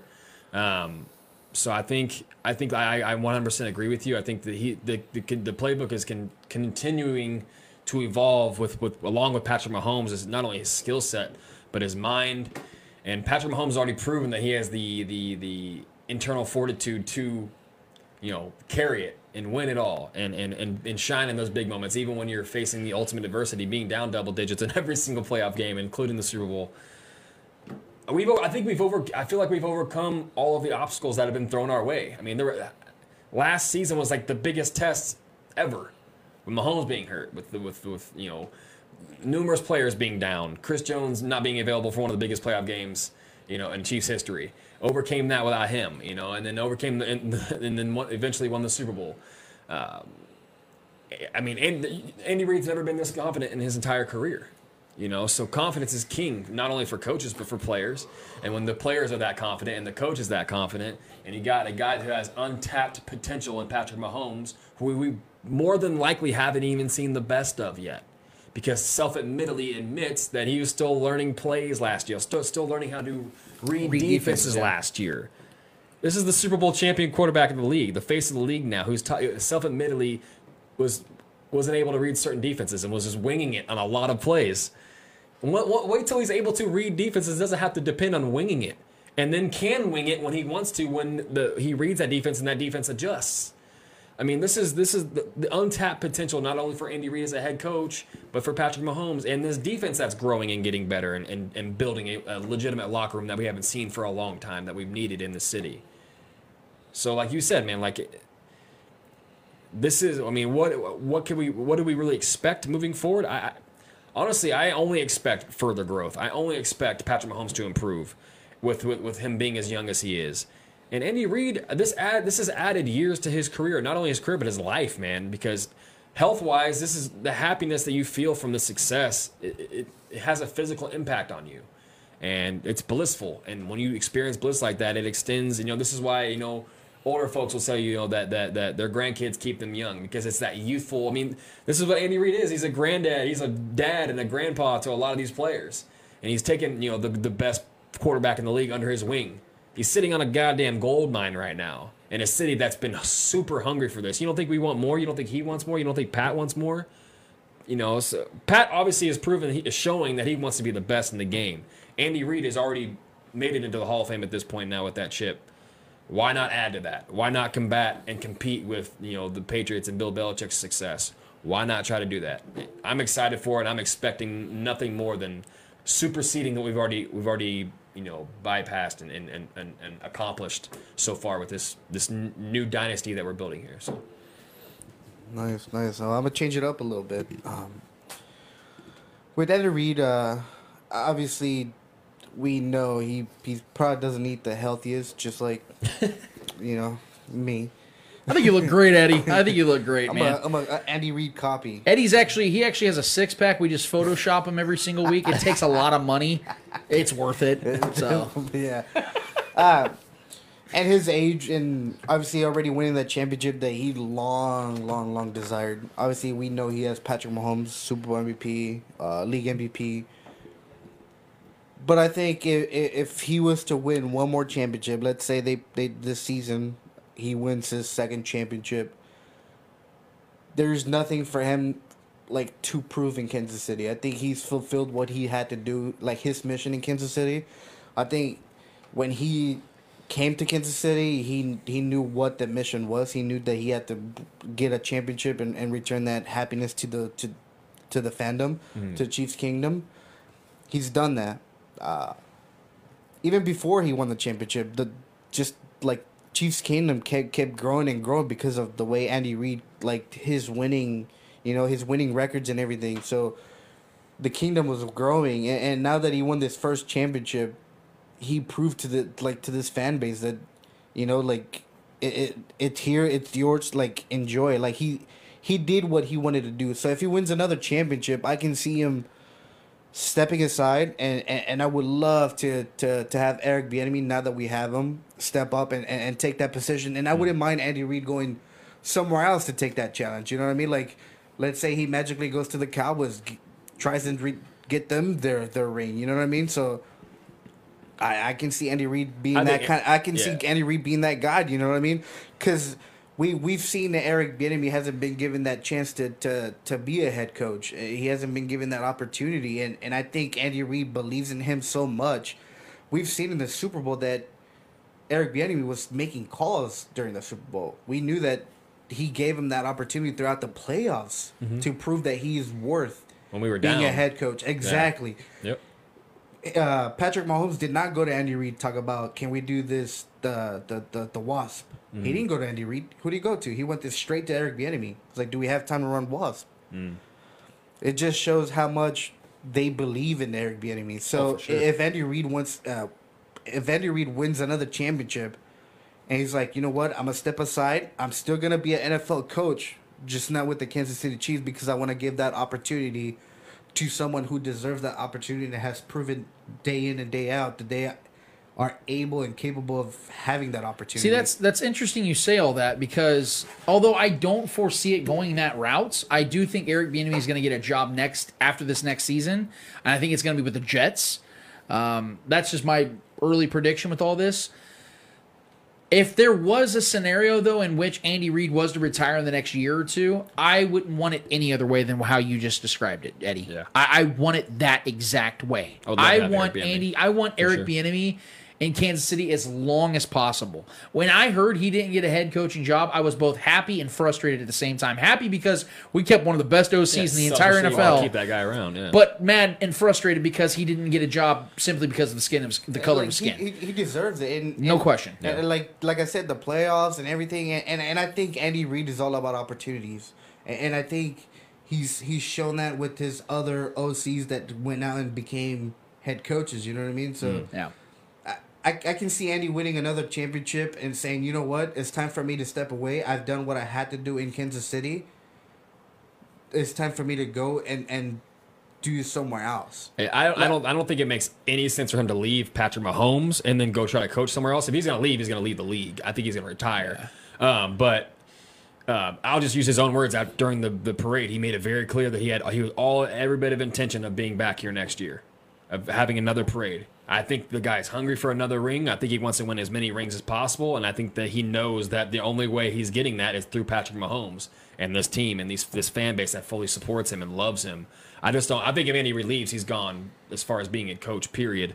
But like you said, I mean, for me, I would have no problem with Eric Bieniemy being the guy here. Like, I love his passion. He's obviously got the mind for it. He has a connection with Mahomes. He's the OC here. He was the OC of our, what got us over the hump and gave us our lifelong goal as fans and got a chip. So I commend him on all that. But I think Andy Reid's going to be the head coach here for at least another 4 or 5 years.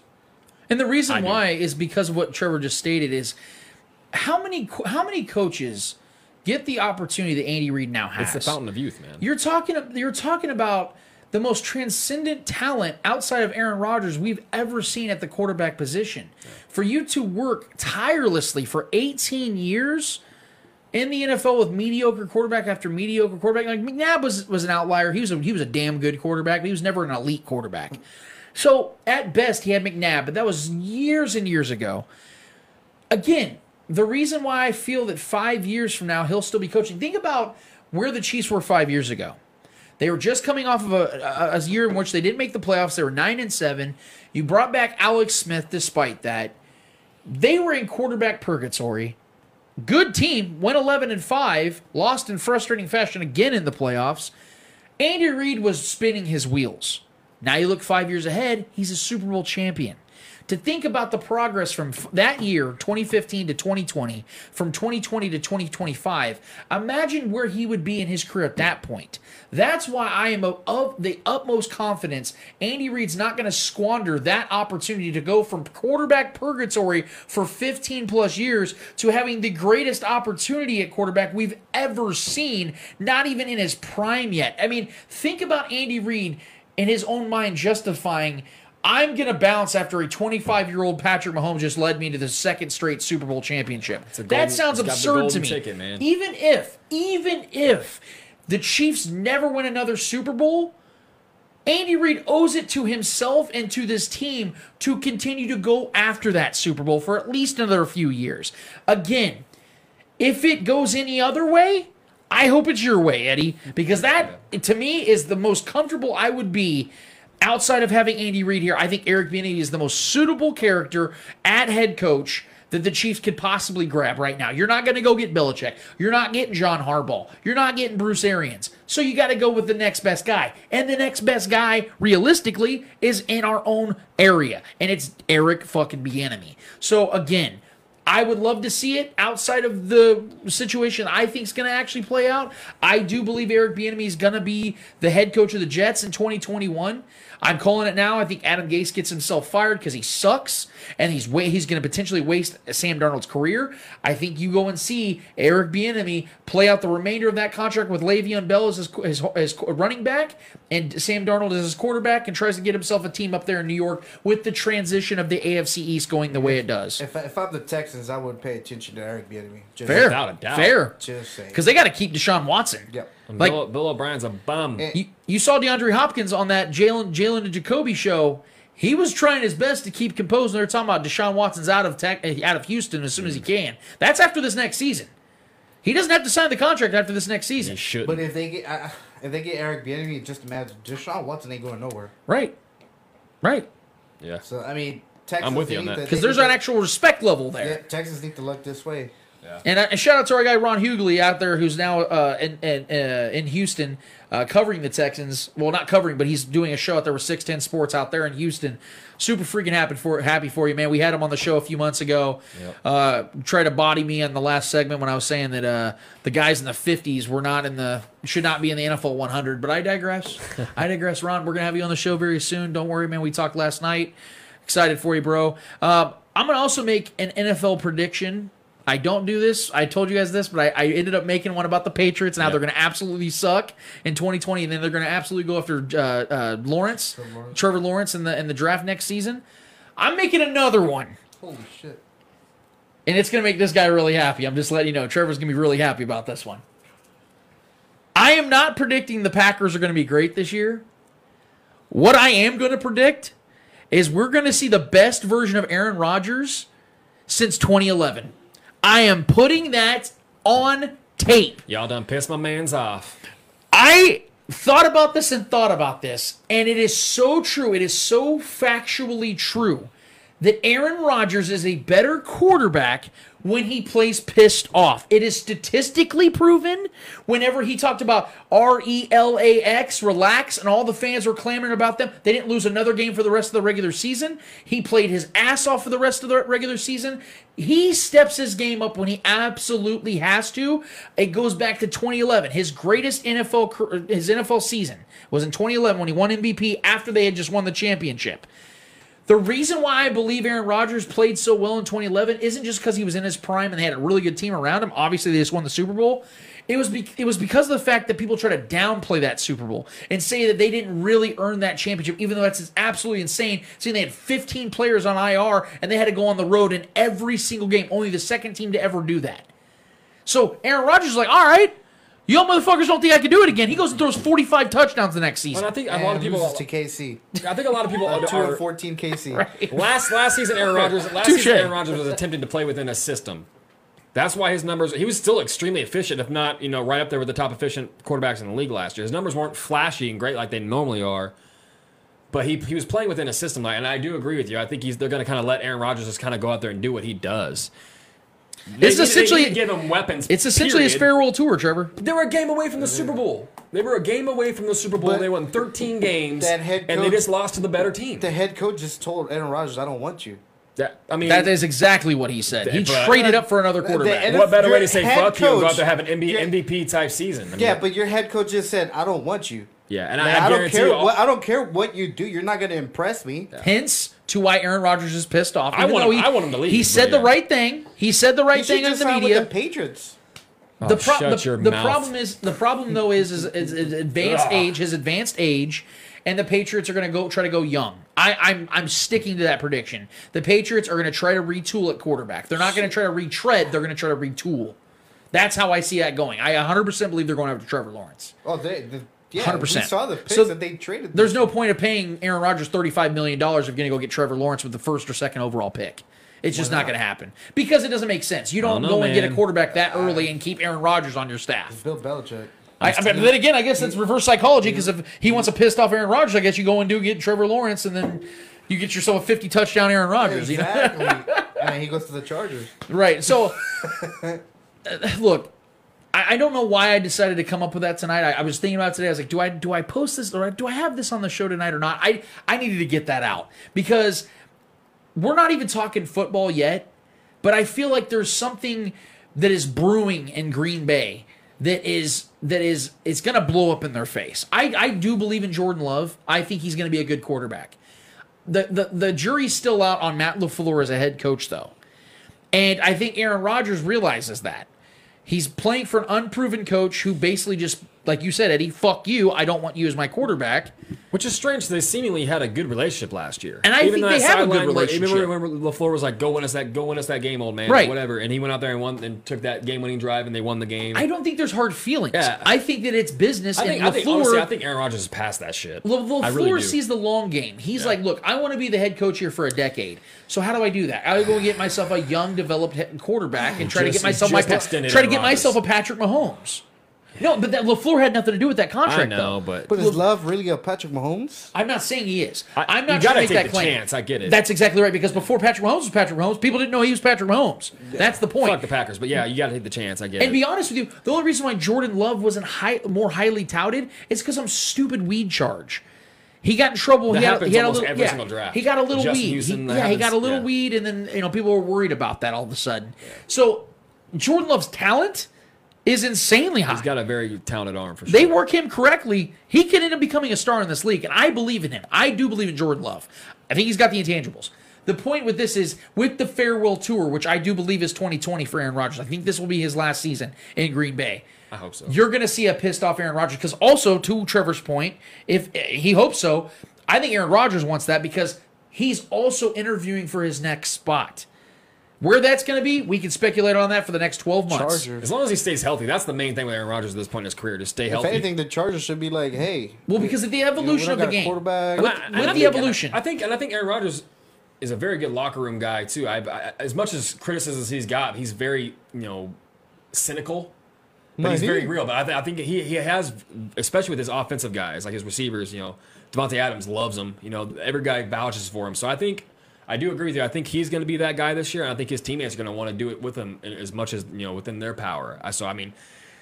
He needs weapons. So as far as them going far, I think his numbers will be good. But as far as them going far, I just like this past season, they ran into a better team against the 49ers. The 49ers was just outrightly the better roster. That's why they were completely outmatched. Yeah, that's what I'm saying. Completely both times they had their asses waxed. But see, what's beautiful about this, and to speculate on it a little bit, there are going to be job openings that we don't see right now in a year. Well, Colts too. The Colts. I mean, say Phillip Rivers falls through this year and he goes to Indianapolis is going to have that's a good spot still too. Like you mentioned, Eddie, the Chargers. What if Justin Herbert sucks? What if Tyrod Taylor isn't any good? Yeah, Chargers. They're going to be in a desperation mode. They could change coaches, and they have a solid roster. There's the Tennessee Titans that could go with another direction from Tannehill after that next season. The San Francisco 49ers could jump off Jimmy Garoppolo after this next season and go and get Aaron Rodgers for one last stand, which would be poetic as fuck because it's not only his hometown, but it's the team that passed on him and he told them they would regret it. The poetry and all of that would be amazing. And then he can go and lose in the Super Bowl to Patrick Mahomes. That'd be even greater. There's just so many possibilities I just don't like the Packers organization. The way they did him, they've squandered two of the greatest quarterbacks in NFL history and have 2 rings to show for it. Exactly. You should have 4 or 5 at least. And two of the greatest talents we've ever you're possibly seen. talking Love could possibly be one of those also quarterbacks. If you're falling into 3 quarterbacks, like all-time greats. Yeah. It's crazy. Especially right now, Devontae Adams is the best wide receiver he's ever had. He's ever had. And you're not in the draft. And this is why I had a problem with the pick. But I mean, I know we can get on with this. But like, you got to give him weapons.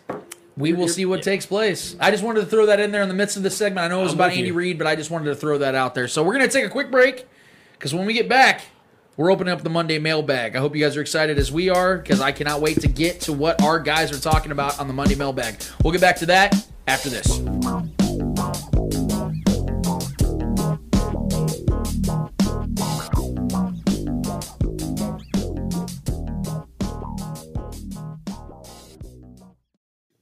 Located in the historic Westport District, Modern Man Supply Company is your Kansas City's new home for men's retail. From apparel to pomade and home goods to beard care, they offer a wide range of men's products from independent companies from around the world. Follow them at Modern Man Supply Company on Facebook, Instagram, and Twitter. Mail time. The mail's here. It is time for the Monday mailbag. Every single week what we do is we give you guys the platform. You guys as in the listening audience, the viewing audience, where we give you a post on our Facebook group, The Spoken, and we basically give you an opportunity to give us whatever you're discussing, whatever you're debating, whatever you want us to debate about, discuss about, your topics, your questions, your concerns. We react. We give you guys the shout out. And we just go from there. So, Eddie, what is in the Monday mailbag this week? All right, man. Our first question comes from Donnie Couch. All right. Donnie. He's gonna chuckle at that like it's a real shock. Our guy Don's hanging out with us. You don't say. What would you guys rather have on a hot summer day? A glass of homemade lemonade, a glass of homemade limeade, or a glass of homemade tea? I have the opinion that limeade is a superior drink. To keep it in the world of sports, I'm going to go with the Arnold Palmer. So go ahead and give me an Arnie Palmy. That's my vote, Mr. Donnie. I'm going to go with the limeade. I'm with you on that one. I'm a big limeade guy, and I think Sonic actually makes a really good slushy limeade thingy. So Route 44s, those definitely go with Ocean that. Waters, dude. Yeah, hell yeah, dude. Hey, Sonic Slush is Lordy. That's GOAT status right there. Yeah. So yeah, I'll go with the limeade. All right. Next question. My father grew up in Kansas City. Was born and raised here and watched the Chiefs and has never missed a game in his life.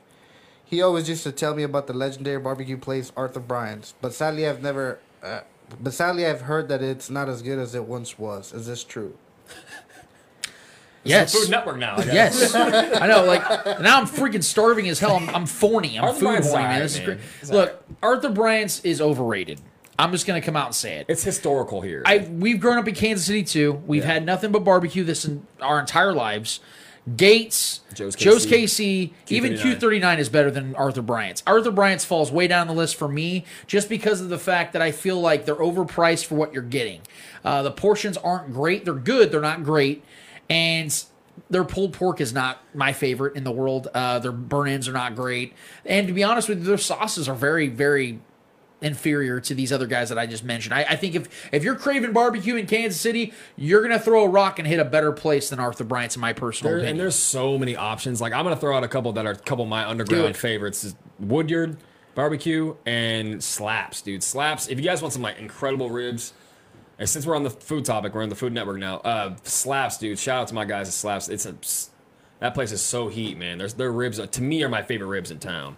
But my go-to is usually Joe's KC or Gates. LCs. Don't sleep on LCs. And most people who's a native knows about LCs. Don't sleep on LCs. That Missouri is fire. side barbecue is the shit. Yeah. Just letting you guys know. There's so many though. I can go on. Yeah. Wyandotte. Okay. You know, you want to hang out with the country folk? Wyandotte's pretty good too. Yeah.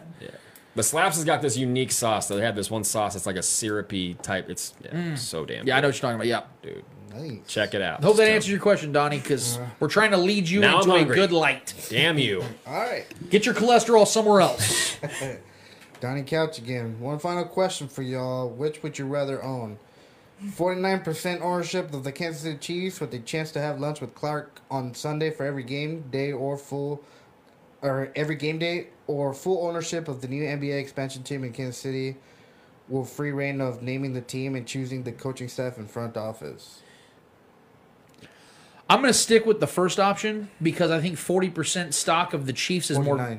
49%. Okay, so 49%, yeah, even more so. 40. So essentially 50% of the Chiefs, yeah, give me that. It's the NFL. NFL is king. You're going to make money regardless. Yeah, especially right now. But the NFL is always going to be king, at least in our lifetime. The NBA is doing well, but you got to think, your max capacity, you're getting, 20,000 people in those stands? If that's a sellout... And if you're an expansion team, that means it's going to take time to grow, which means you're going to be putting even more money in. Yeah. If I'm walking in and becoming a 49% owner of the Chiefs, I'm inheriting a team that's been around for 60 fucking years that I didn't have to work and make the legwork for. Dude, hell yeah. And I'm hanging out with Clark. Sign me the... I'm hanging out with the Clarks. Sign me up. Me and Dwayne Bowe hanging out with the Clarks. With me. Dwayne Bowe brought the Sonic. Hey. We're chilling. Yeah. You know, bringing the sticky icky into the room. Like Clark and I are passing the bowl. Like this is perfect, dude. Give me door number one. Donnie, man, I was ready for a murder, fuck, kill question. I was expecting that. Gotta marry one, fuck one, and kill one. Yeah. Go. It's like, what are the options? Sesame Street. Yeah, what? I echo what you said completely. I would definitely take that route as well. So yeah. Next question comes from Shane Shaggy. Not Shaggy right now. Got to grow the beard back, Shags. Shane. I would say I miss your face, but I just miss the beard. I'm just kidding, dude. You know, he knows I love him. He knows I love him. His question is, what do you honestly think of Drew Brees' comments about the American flag, and how do you think it will affect the locker room? In my opinion, he really screwed up. What is your take? And I know you kind of touched on this earlier. It's all Trevor. I'm going to keep it short. Without a doubt, it's going to affect the locker room. Do I think it's not repair? Is it irreparable, or is it non-fixable? Is this a non-fixable situation? I don't think so, because I truly do believe Drew Brees is a great person. He's shown that over his career, as far as being, what he does for the community. This was just a black mark on his, a definite black mark on his resume. For him to show his true colors. And I think that's, if that's what he believes, that's what he believes, and that's how he felt. I know he's apologized 2 different times and went to people individually, but it's going to cause a stir-up probably for the whole rest of the season. It's kind of, for me, it's kind of a wait-and-see type of thing to see if that affects the chemistry. I don't see how it doesn't affect the chemistry. I think it will cause a rift in that locker room, and depending on...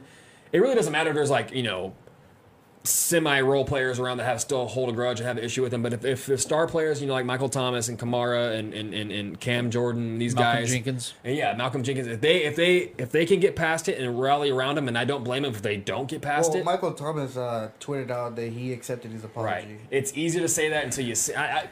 Words are words for me. I have to see things first. I mean, it's such a good team. I expect them to be good unless there's some off-field stuff going on. I do believe Drew Brees will get everything in order, and there's a lot of time left, before the season gets going. I think they should get things together. I don't think it's going to affect them. I still think they're the best team in that division, and I still think that they will win that division. So for me, I don't think it's going to cause, right now, I don't think it's going to cause any issues on the field. But, I mean, we've seen teams have inner turmoil in the locker room and still have success on the field. We've seen that even with the Patriots dynasties. So I think he was wrong, obviously, for what he said. I think it's fixable, but it really depends on how the guys approach him and how they move on with it. It's up to them because they have every right to feel however they want to feel. So it's really up to them how they feel about it. But I do think the Saints are going to be fine as far as the product on the field goes. All right. Last question, then second question from Shaggy. Fox News Laura Ingraham, who told LeBron James to shut up and dribble 2 years ago, defended Drew Brees this week, which prompted LeBron James to tweet back at her for defending Drew Brees. You can tell that she's really getting under LeBron's skin. His question is, should all sports petition to have her removed from her job for her obvious racist instigating statements? Or should the majority just ignore her because her crowd and her base is white, racist, uneducated, and for Trump? I've not been one that has suggested that people lose their job like we just talked about with the Galaxy player. Having said that, if I hear that Laura Ingraham loses her job, which she won't, Fox is going to defend her. But let's say she lost her job. In no way, shape, or form will I be upset about that. Because she's put herself in this position. No one else has. I understand that she has a narrative that she has to play along with and that she has to play a character in some areas. But at the end of the day, it is personal responsibility. And what she had said to KD and LeBron alone is damning. What she caused and what she put herself into is something that no human being should ever even attempt or joke about. Let alone deciding to go to the defense of Drew Brees when he fucked up dramatically and made some of the most insensitive and selfish remarks I've ever heard a pro athlete ever make, despite not even acknowledging the fact he's one of the most influential and greatest athletes in NFL history. So, I'm not going to sit here and say that she should lose her job, but in my personal opinion, I would in no way, shape, or form be upset if she did, because like I said, you earn your keep and you earn your sleep. And I think that, honestly, that's the type of thing that I think people could lose their jobs over. And I would, like I said, I'm not going to be upset about it because you didn't do anything to benefit the situation. You didn't do anything to help the situation. You've only caused more racial divide, and people like that should not have platforms, in my personal opinion. Do you have the right to say what you want? Yes. But you should be able to suffer the consequences because of it. Yeah, I don't think she should lose her job because that's what makes this country beautiful and free, and everyone should be entitled to their opinion, just like she stated, that Drew Brees should have his own opinion. But at the same time, she didn't think that about KD and LeBron. She didn't think that why. She didn't think they deserved their own opinion. It's because these people tell on themselves, right? These people tell on themselves, and I'm using the term "these people" because to me that's what they are, because they're just a face on the TV regurgitating the shit that's being told to them, regardless if they believe it or not. She's telling on herself with the statements that she gave in comparison to Drew Brees and to LeBron James. And everyone knows it. Whether you want to admit it or not, everyone knows that there's an underlying tone going on here. It's funny because we always get told, don't pander or listen to the mainstream media. The Fox News people will tell you that about CNN, and then CNN people will tell you that about Fox News, and it's just a clusterfuck here that we got to deal with because which mainstream media are you talking about? Who's pandering to who? Who's fake news? This is the problem because no one can meet in the middle. There's no bipartisanship. She obviously, like I said, she told on herself. You can call it racist, you can call it whatever it is, you can call it bigoted. It's a cognitive bias because she has a racial bias. Because if Drew Brees, I'm gonna say it, Drew Brees was a black man here. Would she really be coming out and saying that he deserves that opinion? If he was saying something in the contrary to what she believed, or that wasn't good for Fox News to push, I don't know. Because obviously she showed her colors when LeBron James and KD were, critical of the president, as if they can't say anything critical of the president. When are athletes allowed to be critical? Is it when Drew Brees can be critical and stand up for what he thinks is right? Why is that not allowed for everyone? This is the thing. I don't understand why. I'm just going to get back to it. I don't think she should lose her job. But I do think she should openly apologize. I do. I think that should. Cause everyone, the internet and the social media is spreading it like wildfire. Everyone's seen that. The two quotes up next to each other. And I know she's seen it, and I'm sure she's been confronted about it. I'm sure her social media is getting blown up about it. I do think she should openly apologize. Do I expect that? Absolutely not. But it's sickening, and it's sad. And this is just a microcosm of the shit that we deal with on a daily basis that we see. For anybody who's willing to look at it from the outside, looking in, as I do myself, and as Lance does himself, and I know numerous people that I know that don't pander to one side or the other. You have to kind of have a collective gray area here. That's how you keep yourself honest. So do I think she should lose her job? No. If she doesn't, I'm not gonna be sad about it. Yeah, that's pretty much where I have it, man. I don't agree with it. Obviously, I think she's wrong in every single way, and I think she's pandering to her side. I would actually, if it's okay, I would like to get your opinion on this, Eddie, if that's okay, because I know that this is a very controversial thing, and not to put you on the spot, but you are somebody who has served in the military. There are a lot of sensitive topics too. You don't have to really delve into that necessarily, but just from this standpoint alone, like, how do you feel about her comments and the way that she's had such a glaring and blatant double standard?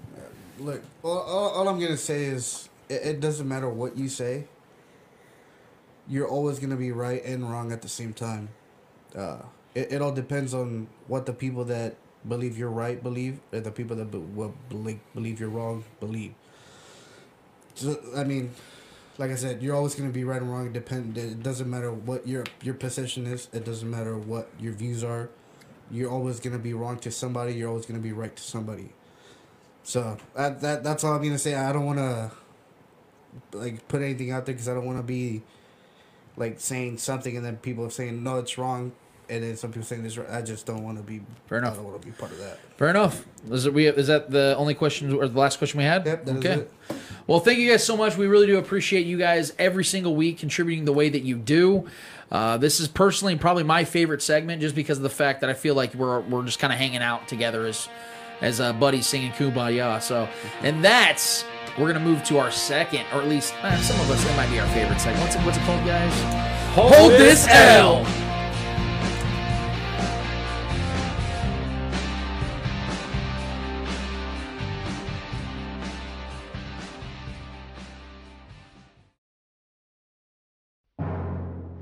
It's time to hold this L.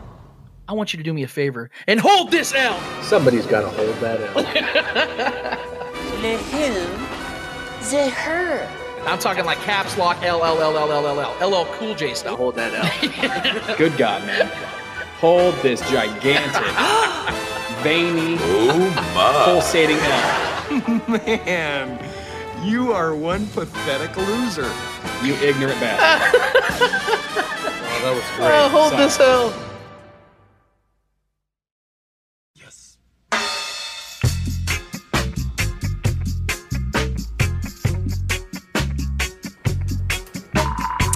It is time to hold this L.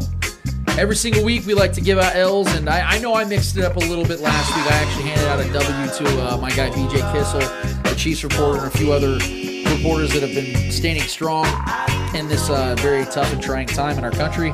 Really appreciated what they said and what they've been doing, and actually our guy BJ Kissel actually petitioned that we have Juneteenth actually a national holiday, which I think is awesome, and I think that's a great movement that we should get on. I think there's over 3,000 signatures that he's gotten already. So absolutely. Our guy BJ Kissel is definitely making an impact. I talked to him this last week, and I just really wanted to thank him for everything he's been doing. It's been a big-time inspiration for all of us.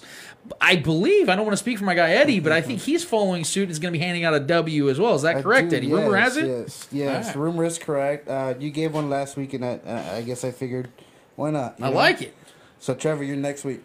Make sure. Follow suit, bro. Why not? I'm gonna give this W to WWE. So it's WWE. Yes. Oh, perfect. WWE. Okay. Yeah. And obviously the superstar Drake Maverick. So about 2 months. So when this whole pandemic started, obviously WWE with the financial crisis that they've been dealing with years, they had to furlough a lot of talent, a lot of great talent. And obviously, they didn't want to get rid of everybody, but they couldn't keep them because they just couldn't pay them. So what they did this whole NXT tournament, and they brought back Drake Maverick, who was clearly outspoken when he got released, and he was obviously hurt, and he posted on his social media, like he didn't know like what he was gonna do next because WWE was his life, and so it was just a really emotional time, and it really got with the fans. It also like struck with me because of he was being sincere. It was everything. He did not say anything bad about the company. He only made the company even praised the company. Even though he had just gotten fired, he still went out there to his social medias and praised this company, and obviously WWE paid attention to that, and they did a tournament for I believe it's a Cruiserweight Championship, and they invited him back, and in this tournament he made it all the way to the championship round. He obviously lost, but he knew it was his last day with WWE again.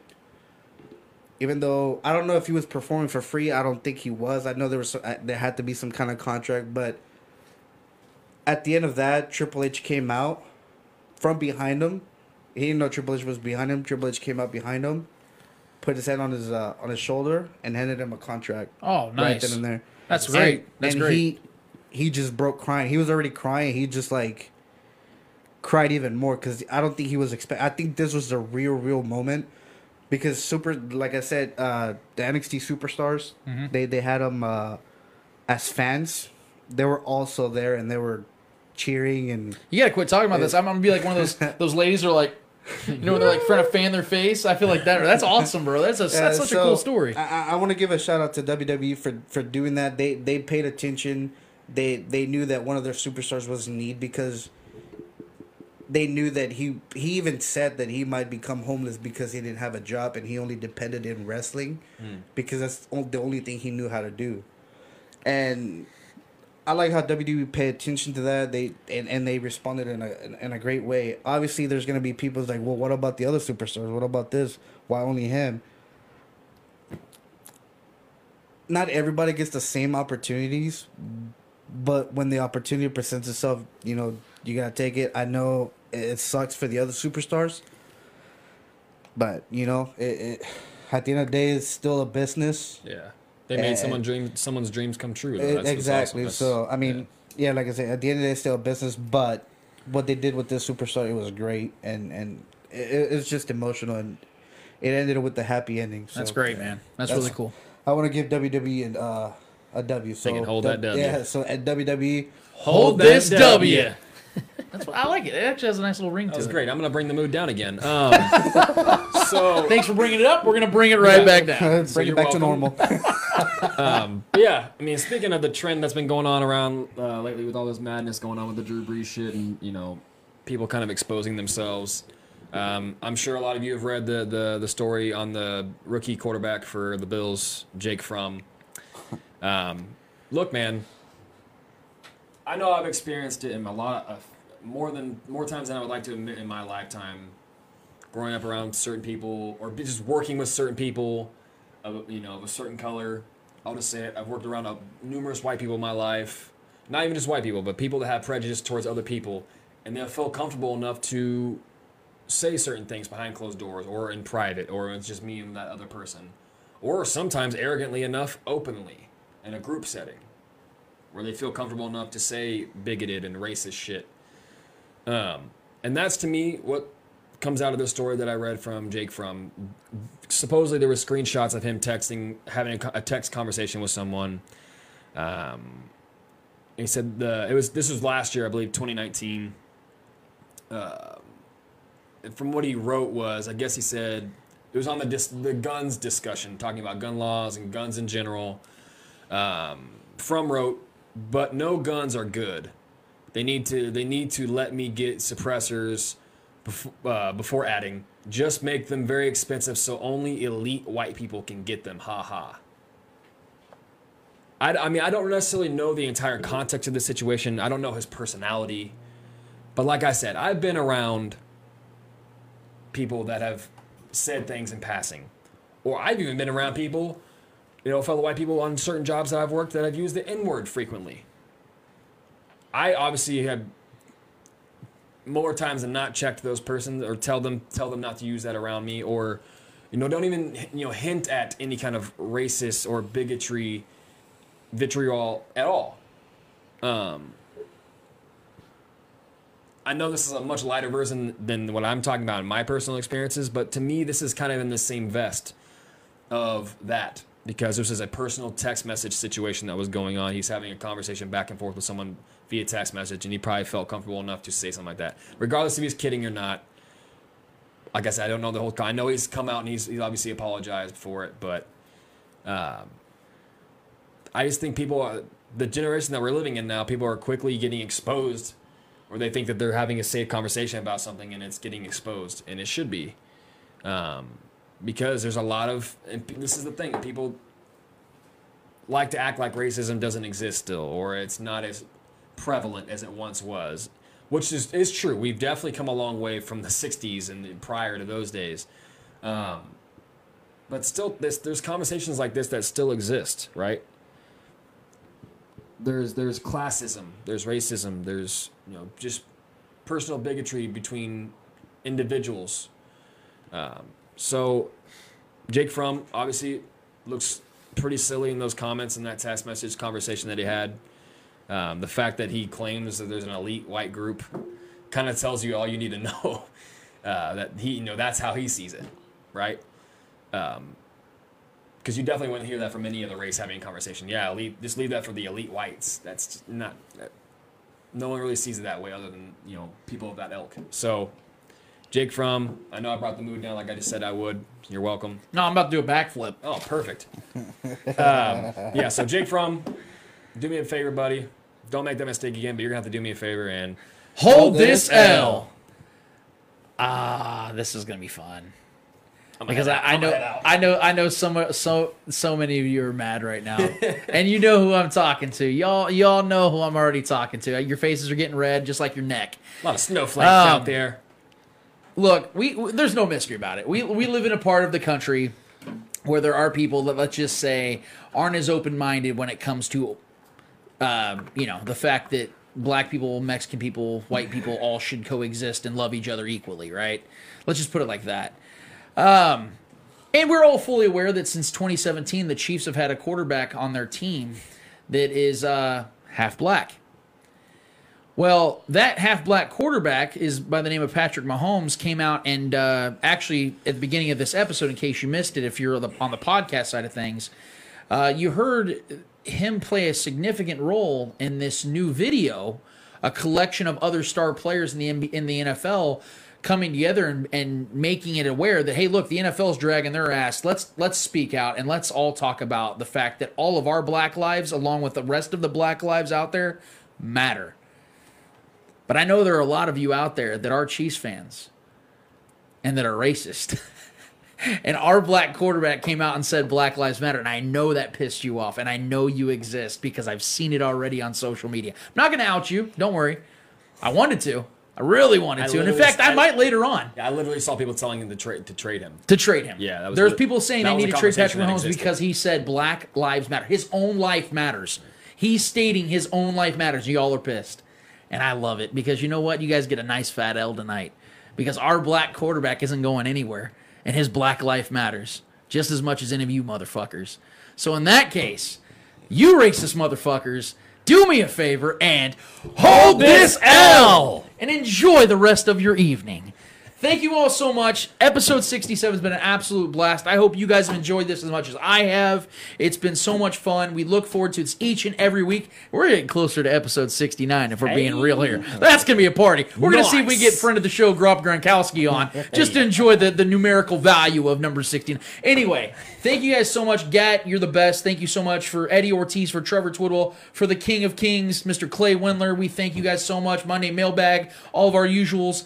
Cannot wait to hear what you guys have for us next week, and hopefully we can talk about something a little bit more positive to start the show off. Trust me when I say, guys, it's been very tiring, but it's something I am not going to hold off on from talking about. And real quick, I promised my guy Mad Marlin from Run Your Mouth KC, I did tell him I was going to give a shout-out. I asked him if he could give me a list, comprise a list of black-owned restaurants in Kansas City to support. I'm going to list these off really quick. Casey Cajun, Peachtree Restaurant Buffet, Go Catering, Simply the Best Cuisine, Casey Daiquiri Shop, Gates Barbecue, Wings and More, Nisi's Restaurant, Wings Cafe, hello, Urban's Cafe, KC, Crust Plus, the District Biscuit House, Seasons Class and Catering, Davis House of Catering, LC's Barbecue, Ruby Jean's Juicery, I believe that says EAB Fish and More. I'm sorry, it's just kind of it's hard to see. M&M Bakery and Deli, Crab King Season Food Casey, Soray Steak and Oyster House, Beignet,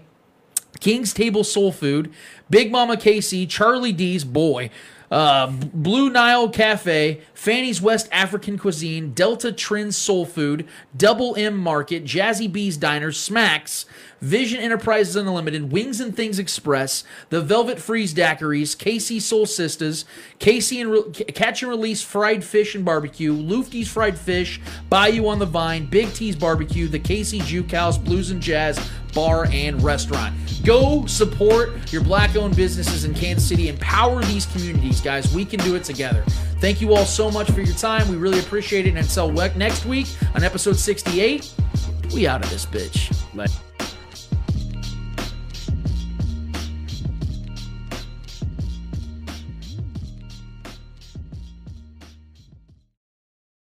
We're going to get out of this bitch. Thank you so much for listening, guys. See ya.